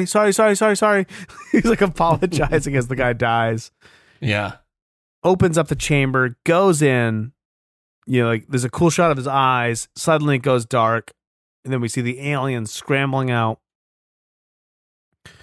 Ripley downloads Dylan on the whole situation. They have to kill the alien before the rescue team can get there because there's no way that they're going to actually kill it. Mm-hmm. Okay, go ahead. I was just gonna say this is one of the. I don't know if I noticed it in the last big Dylan scene or in this one, but he has like a huge crotch bulge. Does he? He's got like almost like a cod piece. Oh, I didn't notice that. And I was like, oh, that must be part of the prisoners' outfits. And then for the rest of the movie, I was like, nope, nobody else except for Charles S. Dutton. Maybe Charles S. Dutton just has a big hog. But I mean, there is a thing. There's like it's highlighted. Like there's like piping around his bulge on the. I didn't notice that. That's funny. Yeah. So, anyways, I don't know if that's supposed to mean something or not, but check out the bulge. Ripley seems sick. She wants to get to the EEV to use the neuroscanner. So she goes in there. Aaron follows her. And he has her scan. She has him scan her. And it's a foreign tissue type. I think you've got one inside of you. Nice acting on Sigourney Weaver's part because she realizes that she has a fucking alien inside of her. Somehow she knows it's a queen. Not really sure how she knows that, but she does. Everybody's regrouped. Dylan gives a speech to like motivate them, and they come up with this plan. They got to lead it to the lead furnace, the big pilot light that they're keeping, the forge. They're gonna fucking burn it. Ripley and Aaron send the company another message, and Ripley wants to tell them that the whole place has gone toxic, so they won't come. They'll stay away from the planet. She doesn't want the creature off of the planet so that it can go and infect other people. Aaron, the company man, doesn't want to do that. And he's like, I have a wife and kid. Ripley roughs him up a bit to like get the secret the code to like send the message. I like this scene because you understand both of their motivations. Like, Aaron doesn't seem like a bad guy. Right. But, he's being logical about it. Mm-hmm. In that, like, he does have a wife and kid. He's not a smart guy. Yeah. And Ripley isn't angry at him. And he, even at one point, he's like, I think you're a good person. I think you're okay. Like, I'm not like being a dick about this because I don't like you. Right. And I mean, it's funny because I thought of you when this is happening. Whoa. Because you're Am I an Aaron type? Yeah. No, you're the one of the two of us who has a wife and a child. And I was like, now. I mean, I'll always have the kid. Yeah, he'll. Oh boy, Jesus. Do you want me to cut that out, or are you good? No, I'm kidding. She doesn't listen. Yeah, of course. But no, but I was just gonna say, and I mean, to me, even as someone who's not quite in that position, it's like, it makes sense that would be your number one motivator. Yeah, that it's like, even if you're right, I don't really care. It's like, I'm not going to risk my life for this because I want to get home and see my family. Yeah, exactly. So she wants to go look for it because it's not going to hurt her. She's come to that conclusion that because she has the queen inside of her, it's not going to hurt her anymore. Mm-hmm. So she wants to look for it. They get a message. The rescue team is now 2 hours away. And the highest priority is that Ripley is to be quarantined. So he has to kind of make a decision on what to do. Ripley goes into the tunnels. She's poking around. She finds what she thinks is the xenomorph all like coiled up in a corner. She's like, you've been in my life so long I can't remember anything else. And she hits it with like a pipe or something. I can't remember what she hits it with. Yeah. But it's actually a pipe. It's not a xenomorph, or it's confusing. I had to rewind it a couple times to see like what she sees. I think it is just a pipe. It's full of lice, which is disgusting. just like a gleaming rounded pipe that happens to look like the top of the xenomorph's head. Yeah. But then it drops down behind her, cut to black.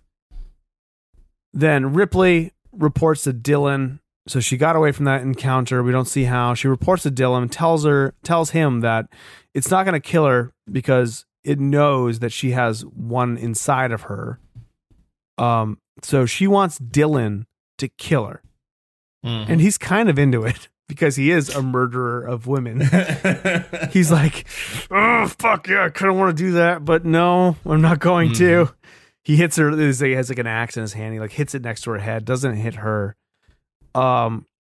He's like, I'm not going to kill you until we kill it. And then maybe, it won't kill you, so you can help us fight it, which is good reasoning, I think. Right. Then and I like how I like how this scene wraps up too, where she's like, he's basically like, you have to help us first. And then she's like, then after that, will you kill me? And then he's like, yeah, I will. Yeah. And I'll make it. It'll be fast. It'll be painless. Yeah. But he also says it like, I'm going to do a really good job of killing you. Once again, he addresses the group. Aarons doesn't want to fight it because the company's on the way.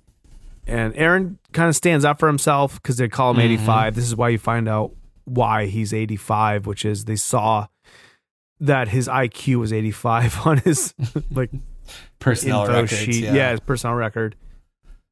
And then everybody wants to wait for the rescue team because they have guns. Blah blah blah. And Ripley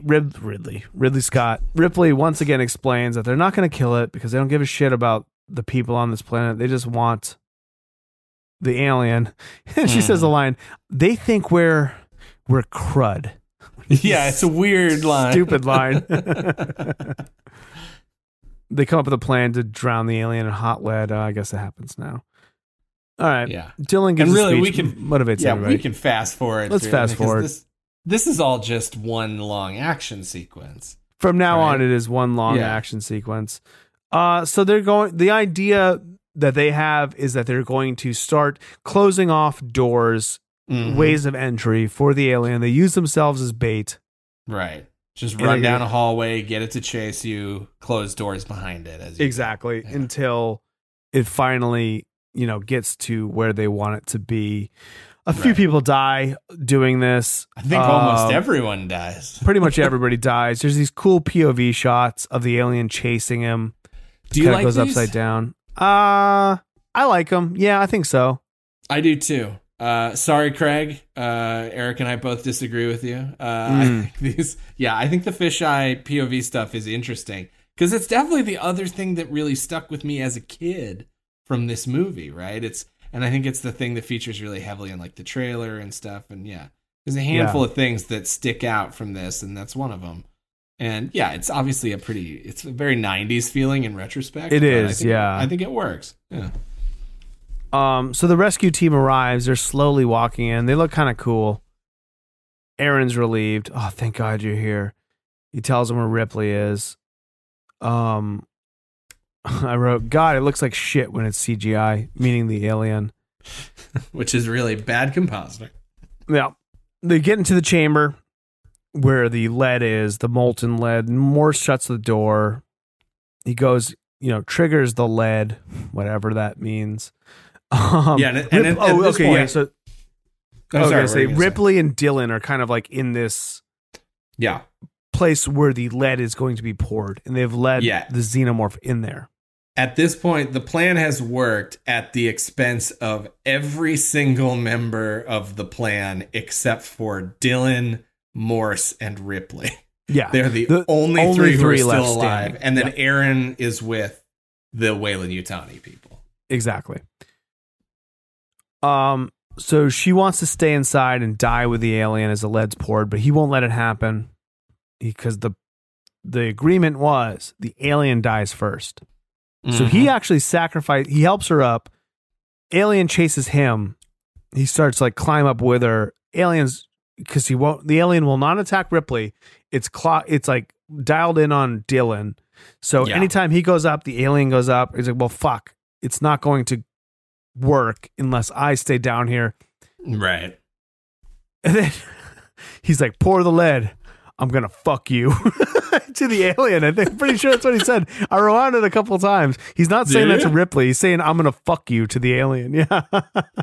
I mean, he has a great final fight with the alien. He survives for a long time. Yeah, he does.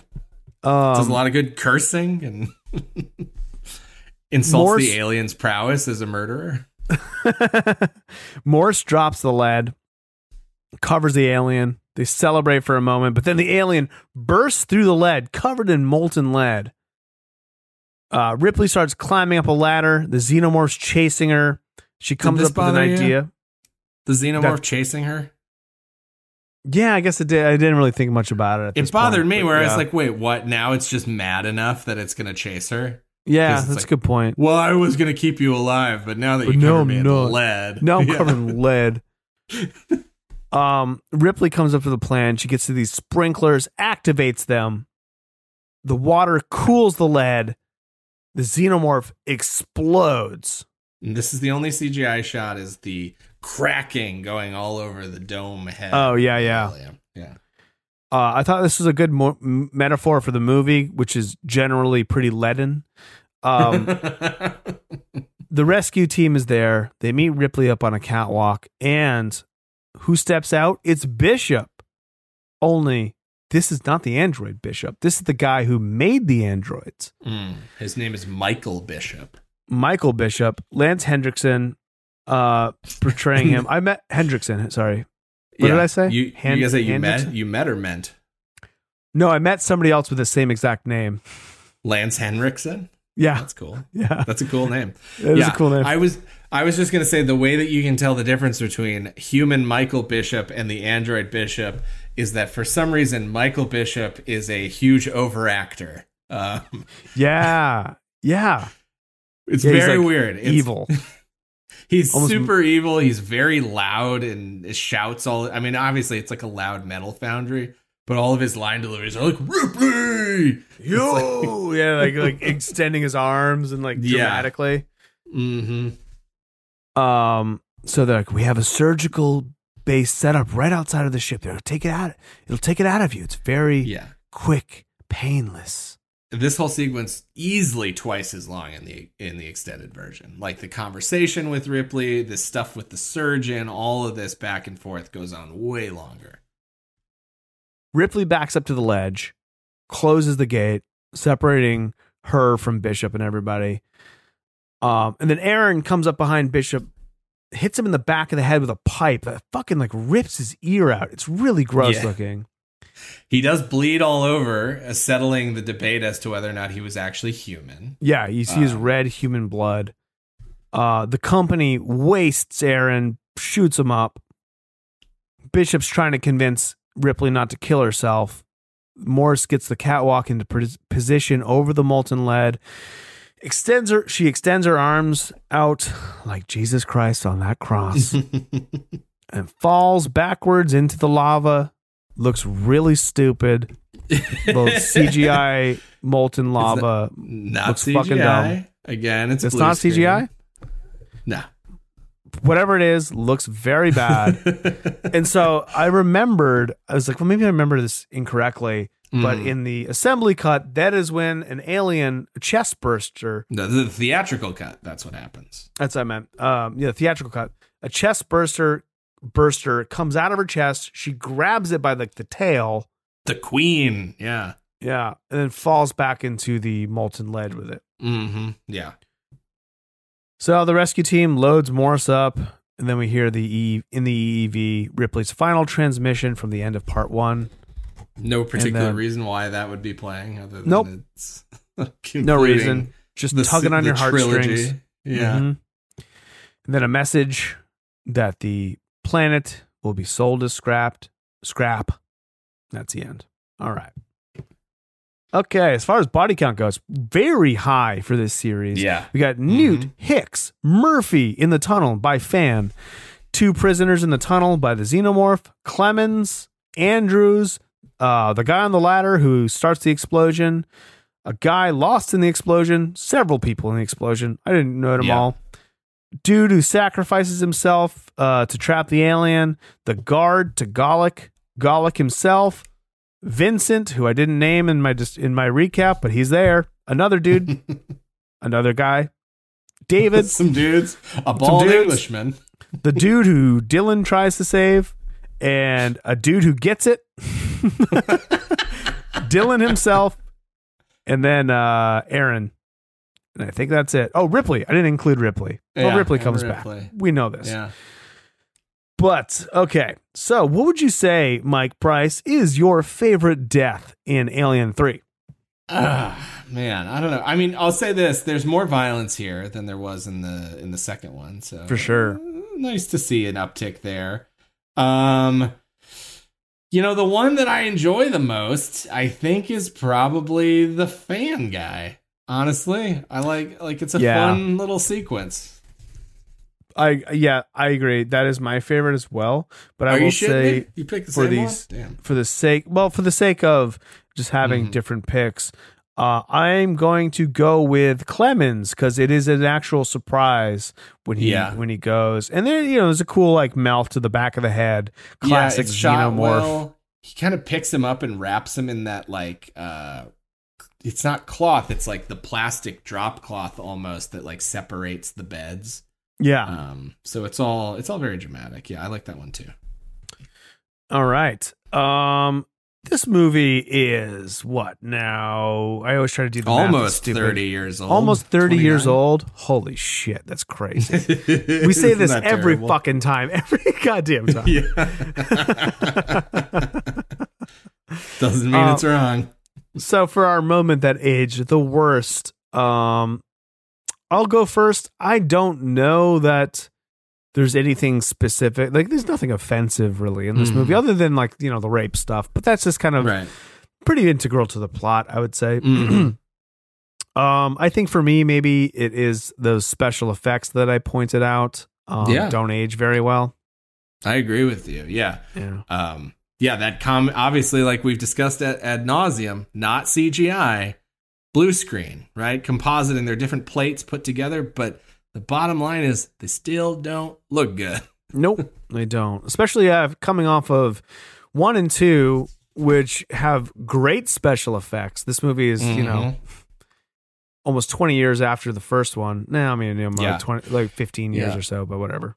And I'll say something. There's something doubly ironic about these effects is one, Fincher over the course of his career became a guy who was famous for his solid use of CGI in places where people wouldn't expect. He uses a lot of CGI, like for instance, you talked about palm trees for a particular set, right? Did we talk about that on the pod or off the air? I think it was on the pod, yeah. Okay. Well, either way, he'll use CGI for things like that. He changes the whole San Francisco skyline to accurately reflect what it looked like in the 60s in Zodiac, right? This is the sort of thing he does. I know it drives listener of the pod, Mitch, crazy. Sorry, Mitch. Fincher rules. You're wrong. Yeah, for somebody who is famous for his judicious use of CGI in most people's eyes, and on top of that, his position with Industrial Light and Magic was as a matte photographer. He literally his specialty at one point in time was making effects like this work. Basically, wow. But I think that goes to show you what a fucking mess of a production this was. Because I guarantee you, if he had had the money and the time that he would have wanted to spend on getting those effects right, they would have looked a lot different. All right. We here at Killstreak like to rate how scary these movies are by comparing them to the oeuvre. God fucking damn it. What? What's wrong? Nothing. I don't know what to do on the Craven scale. I don't either. Yeah, okay, thank God. I thought you were just like mad at something I did. We like to rate them against the filmography of directors, and we have Wes Craven now. It's proving to be incredibly difficult to do Wes Craven. We fucked up, all right? We fucked up. We did. I just rewatched Hills of Eyes too. Still don't like it. And I'm doing this because of the Craven scale. I've watched Deadly Friend and rewatched Hills Have Eyes. I wanted to give that a good reevaluation. Man, I don't know. This is tough. You want to just do Scream 3? Sure. Yeah, let's do Scream 3. All right, there we go. It's a Scream 3, guys. Well, I mean, it's a really depressing movie, right? We're about to get into that. So maybe, I don't know, is there a better pick on that? For some reason, The People Under the Stairs came to mind. And I think it's similarly kind of depressing, but I think that movie is actually scarier. So I don't know. Although, you know what? I think you're onto something, because that movie also heavily revolves around a plot element of people running around in vents. Yeah, that's true. Yeah. So I like that. People Under the Stairs. This movie's kind of scary, especially if you're for sure. Yeah. I mean, if I wouldn't say one of my criticisms of this movie is that, it should be scarier. Right. Yeah. I think it's scarier than part 2. I disagree, but we disagreed on part 2 anyways. So yeah, in terms of the scale, at least. All right, there you go. It is a People Under the Stairs, and then finally here we like to say, is this a marry, is this a fuck, or is this a kill? Our really immature rubric on how we grade these movies. I know for myself, I think this movie is sort of the very definition of a fuck, which is I'm not.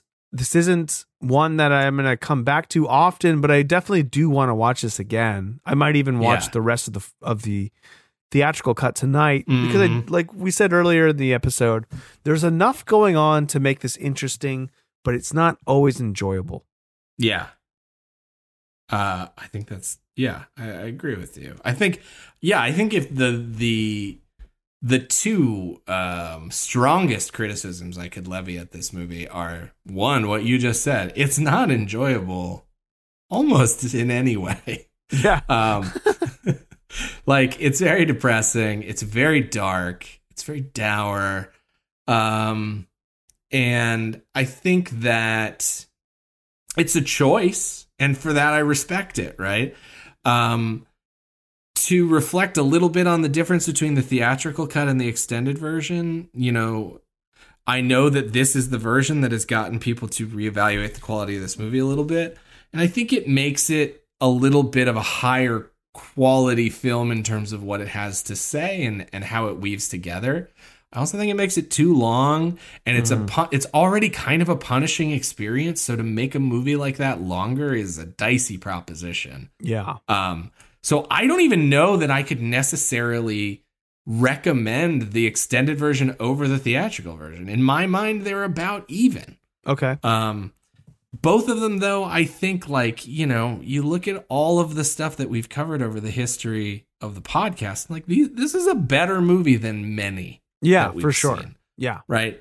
It is a failure, but it is a failure to follow up to two of the best, horror movies, sci-fi movies, action movies ever made, right? There really is probably not another horror series we'll cover that can top the 1-2 punch of the Alien franchise. It's just about as good as it gets. And right? I think it is literally as good as that series gets. Mm-hmm. From this point forward, it's all lesser than. Yeah. So for that reason, it's yes, it definitely comes up short, of its predecessors. But is it a terrible movie? No. Is it a bad movie? I don't even think it's a bad movie. I think it is a slightly above average movie that could have been better for sure. Yeah. And I think that it is such a weird introduction to the filmography of David Fincher.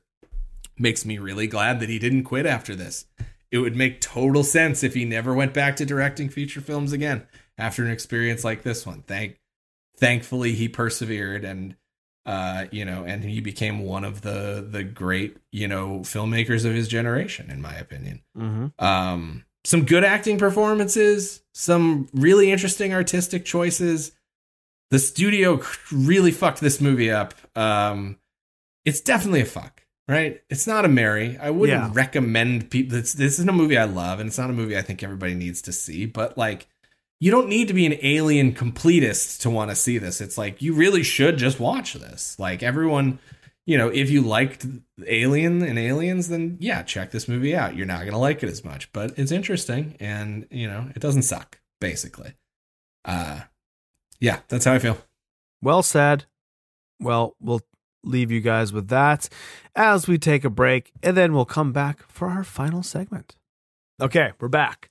We have a brand new segment we're going to unveil here. This is Killstreak's Hall of Shame. Mike, why don't you tell our fine listeners what we're about to do? Yeah, happily, Eric. Thank you for that introduction. So the Killstreak Hall of Shame, the idea here is that we wanted to highlight, as we often do in these end segments, some other movies that have failed to meet the bar of expectations in any variety of ways. And, my hope is that over time we can sort of curate a Hall of Shame akin to what you might find in a Cooperstown Baseball Hall of Fame, but only for movies, often horror, but not always, not exclusively, that have just failed, that have failed us and their audiences and the world at large. And in honor of Alien 3, which neither of us has noted up to this point in the podcast, but Eric, what is the technical title of Alien 3? It is Alien to the Third Power. Yes. In other circles, sometimes referred to as Alien Cubed. Yeah, Alien Cubed. Yeah, that would work. But yeah, either way, it's the 3 is in the exponent form, which is so 1992. Yes. Charmingly so, but also very silly. So in honor of that bold stylistic choice, we thought we would do a Hall of Shame for what we're referring to as movie title gore, to steal a term from Reddit, which is basically other titles that are similarly too stylish for their own good, overly complicated, just plain stupid. And what we're going to do here is we're just going to throw out some nominations. All Eric and I can do is nominate these films. And it is up to you folks at home and the Killstreak audience to decide which ones get inducted into the Hall of Shame. We'll put up a Twitter poll and we can all vote on what we think belongs in the Title Gore Hall of Shame. Yeah. The Killstreak Hall of Shame for Title Gore. Eric, start us off. I did a lot of talking. I'm going to start us off with one that I really want to get out, so you don't steal it from me. And by the way, the rules here doesn't have to be a horror movie. We're just focusing on bad titles. This one is a horror movie. Okay. It is the 5th entry in the Final Destination series. It is stylized as Final Destination. 5 NAL. It looks like Anal Destination. It truly does. Yeah, well, trying to just get a different audience in the seats. Oh, man. Like some kind of raincoat. Fred Willard, may he rest in peace. Oh, yeah. Good guy. 5 Anal Destination. 5 Anal Destination. All right. Fantastic. Okay, so we're going to throw that one up for the nominees. My first is going to be a movie that I truly love, or at least come up just short of loving. It's a movie that I enjoyed quite a bit, that really struggled with titles over the course of its life cycle. And I will say that its initial title and its first theatrical release was just blah. It just was vanilla. And that movie is, in my opinion, the much underrated Doug Liman's Edge of Tomorrow, starring Tom Cruise. It's a great movie. It's a lot of fun, very enjoyable. It's based on a manga which was titled Live, Die, Repeat. And initially that was supposed to be the name of the movie. But then, go figure, the studios were like, no, we need to name it something more generic than that. So they settled on Edge of Tomorrow. Well, then the movie did kind of shitty in the box office, and there's a number of people who think it's partly because that is such a generic title that doesn't tell anyone anything about the movie. Whereas Live, Die, Repeat is very evocative of what happens in the course of the movie and just sounds more interesting anyways.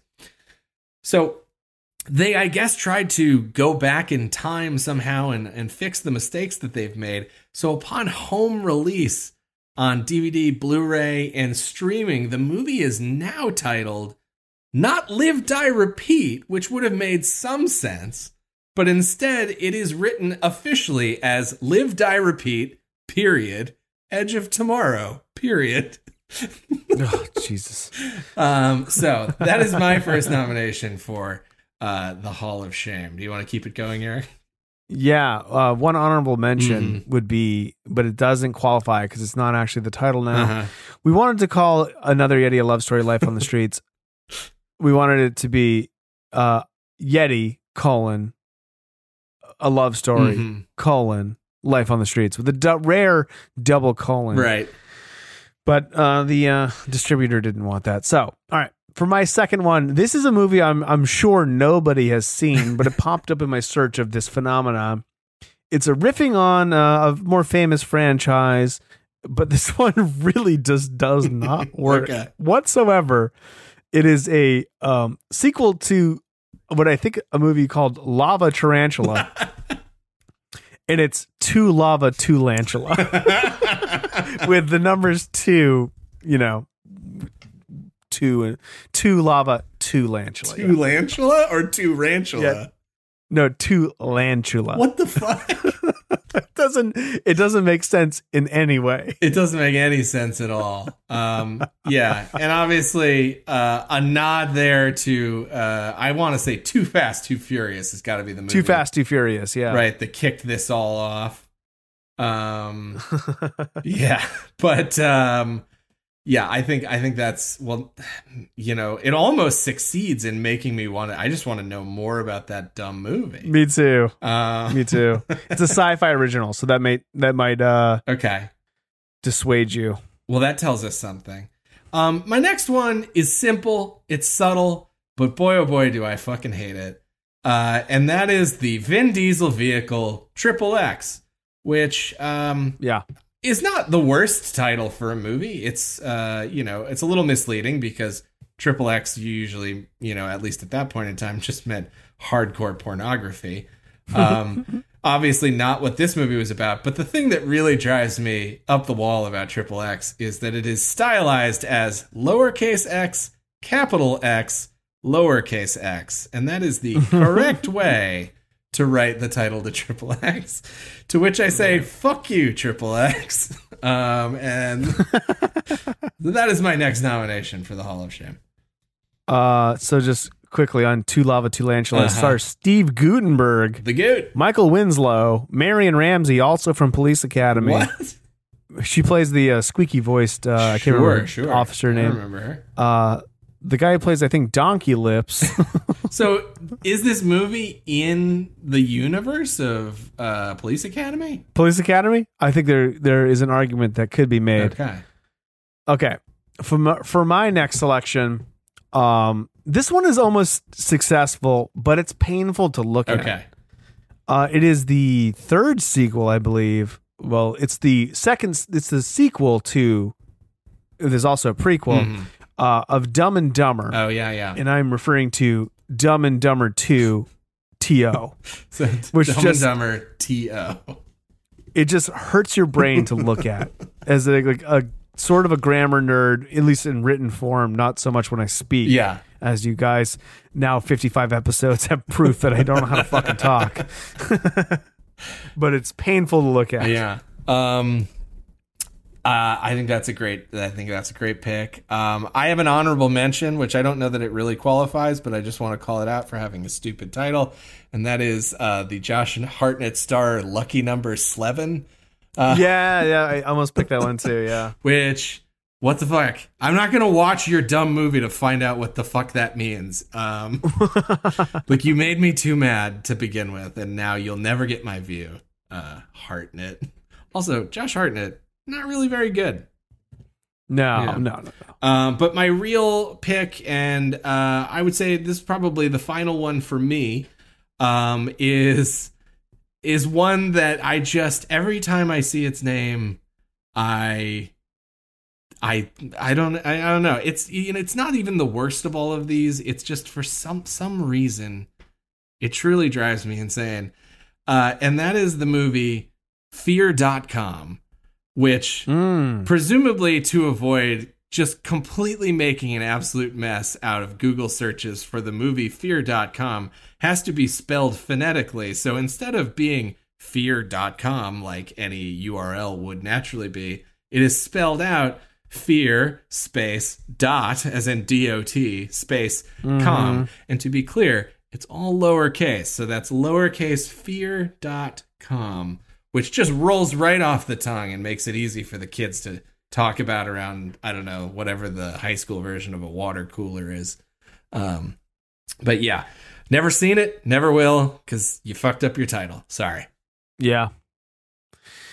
Oh man, you know, I'm sort of looking at other lists here to see if I can. Okay, that's a pretty good one. All right, I just want to shout out a couple of these. It's really funny. It's just S's. Is it a snake movie? Yeah, it's a snake movie. Okay. All right, I'm gonna go with my final one, which is one that's been stuck in my head ever since I heard it. This is I just changed this pick too, by the way. It is Precious, based on the novel Push by Sapphire. So I've seen Precious. I actually really like the movie Precious. I think it's a good movie. That is a fucking unwieldy title. That it's just like, it seems like it would be the when at the Academy Awards when they're nominated, when they're like announcing the nominees for like best adapted screenplay, that's when you say that whole thing. Right. You give that subtitle as an explanation of what the movie is. Yeah. But man, what a title, what a mouthful. The funniest thing about the title is within the title, it's almost like it's trying to get you to give you better options. It's like, you could. Yeah. There are two other things you could call this movie. You could just call it Precious, or you could call it Push. You know, Push. Yeah, exactly. Whatever you want to do, but maybe not this whole thing. I don't know. Yeah. Yeah. All right. Well, there you have it, guys. So what we're gonna do now? I'll post on Twitter, which is @KillstreakPod, and I'll put some polls here. I don't know if I'll do it in like a Google thing yet, or like a Google survey. That might be the easiest way to do it since there's multiple options. And just click on the link, vote for the winner, and we'll do the top 3. We'll enter our Killstreak Hall of Shame. Yeah, we'll have an official induction ceremony. When should we conclude it? I guess next episode. Yeah, I'd say let's give people. We would give people till 2 weeks. You know, why not? Yeah. Okay. I don't know. I know not everybody listens the day the podcast drops. So that's true. Yeah. So we'll give people some time. But in the meantime, you can follow us at Killstreak Pod at Twitter and on Instagram. And you can also leave us a voicemail. Yeah. We always love voicemails. We'll play it. There's a link in the show notes. Crazy. Yeah. Mm-hmm. Link in the show notes. Rate and review us on iTunes. That would be very helpful to us. Share this podcast with people who you think might like it. Yeah. Am I missing anything? We'll be talking about Alien Resurrection next time. Yes, we will. As has been the case throughout this series, it is available now on HBO Max. I don't think we're watching. I don't think is there a director's cut? Can we finally just settle on one single version of the movie? I think we might be able to. Yeah, well, since this will be my first time seeing Alien Resurrection, I am definitely just going to go with the vanilla. Very excited. Whatever that is.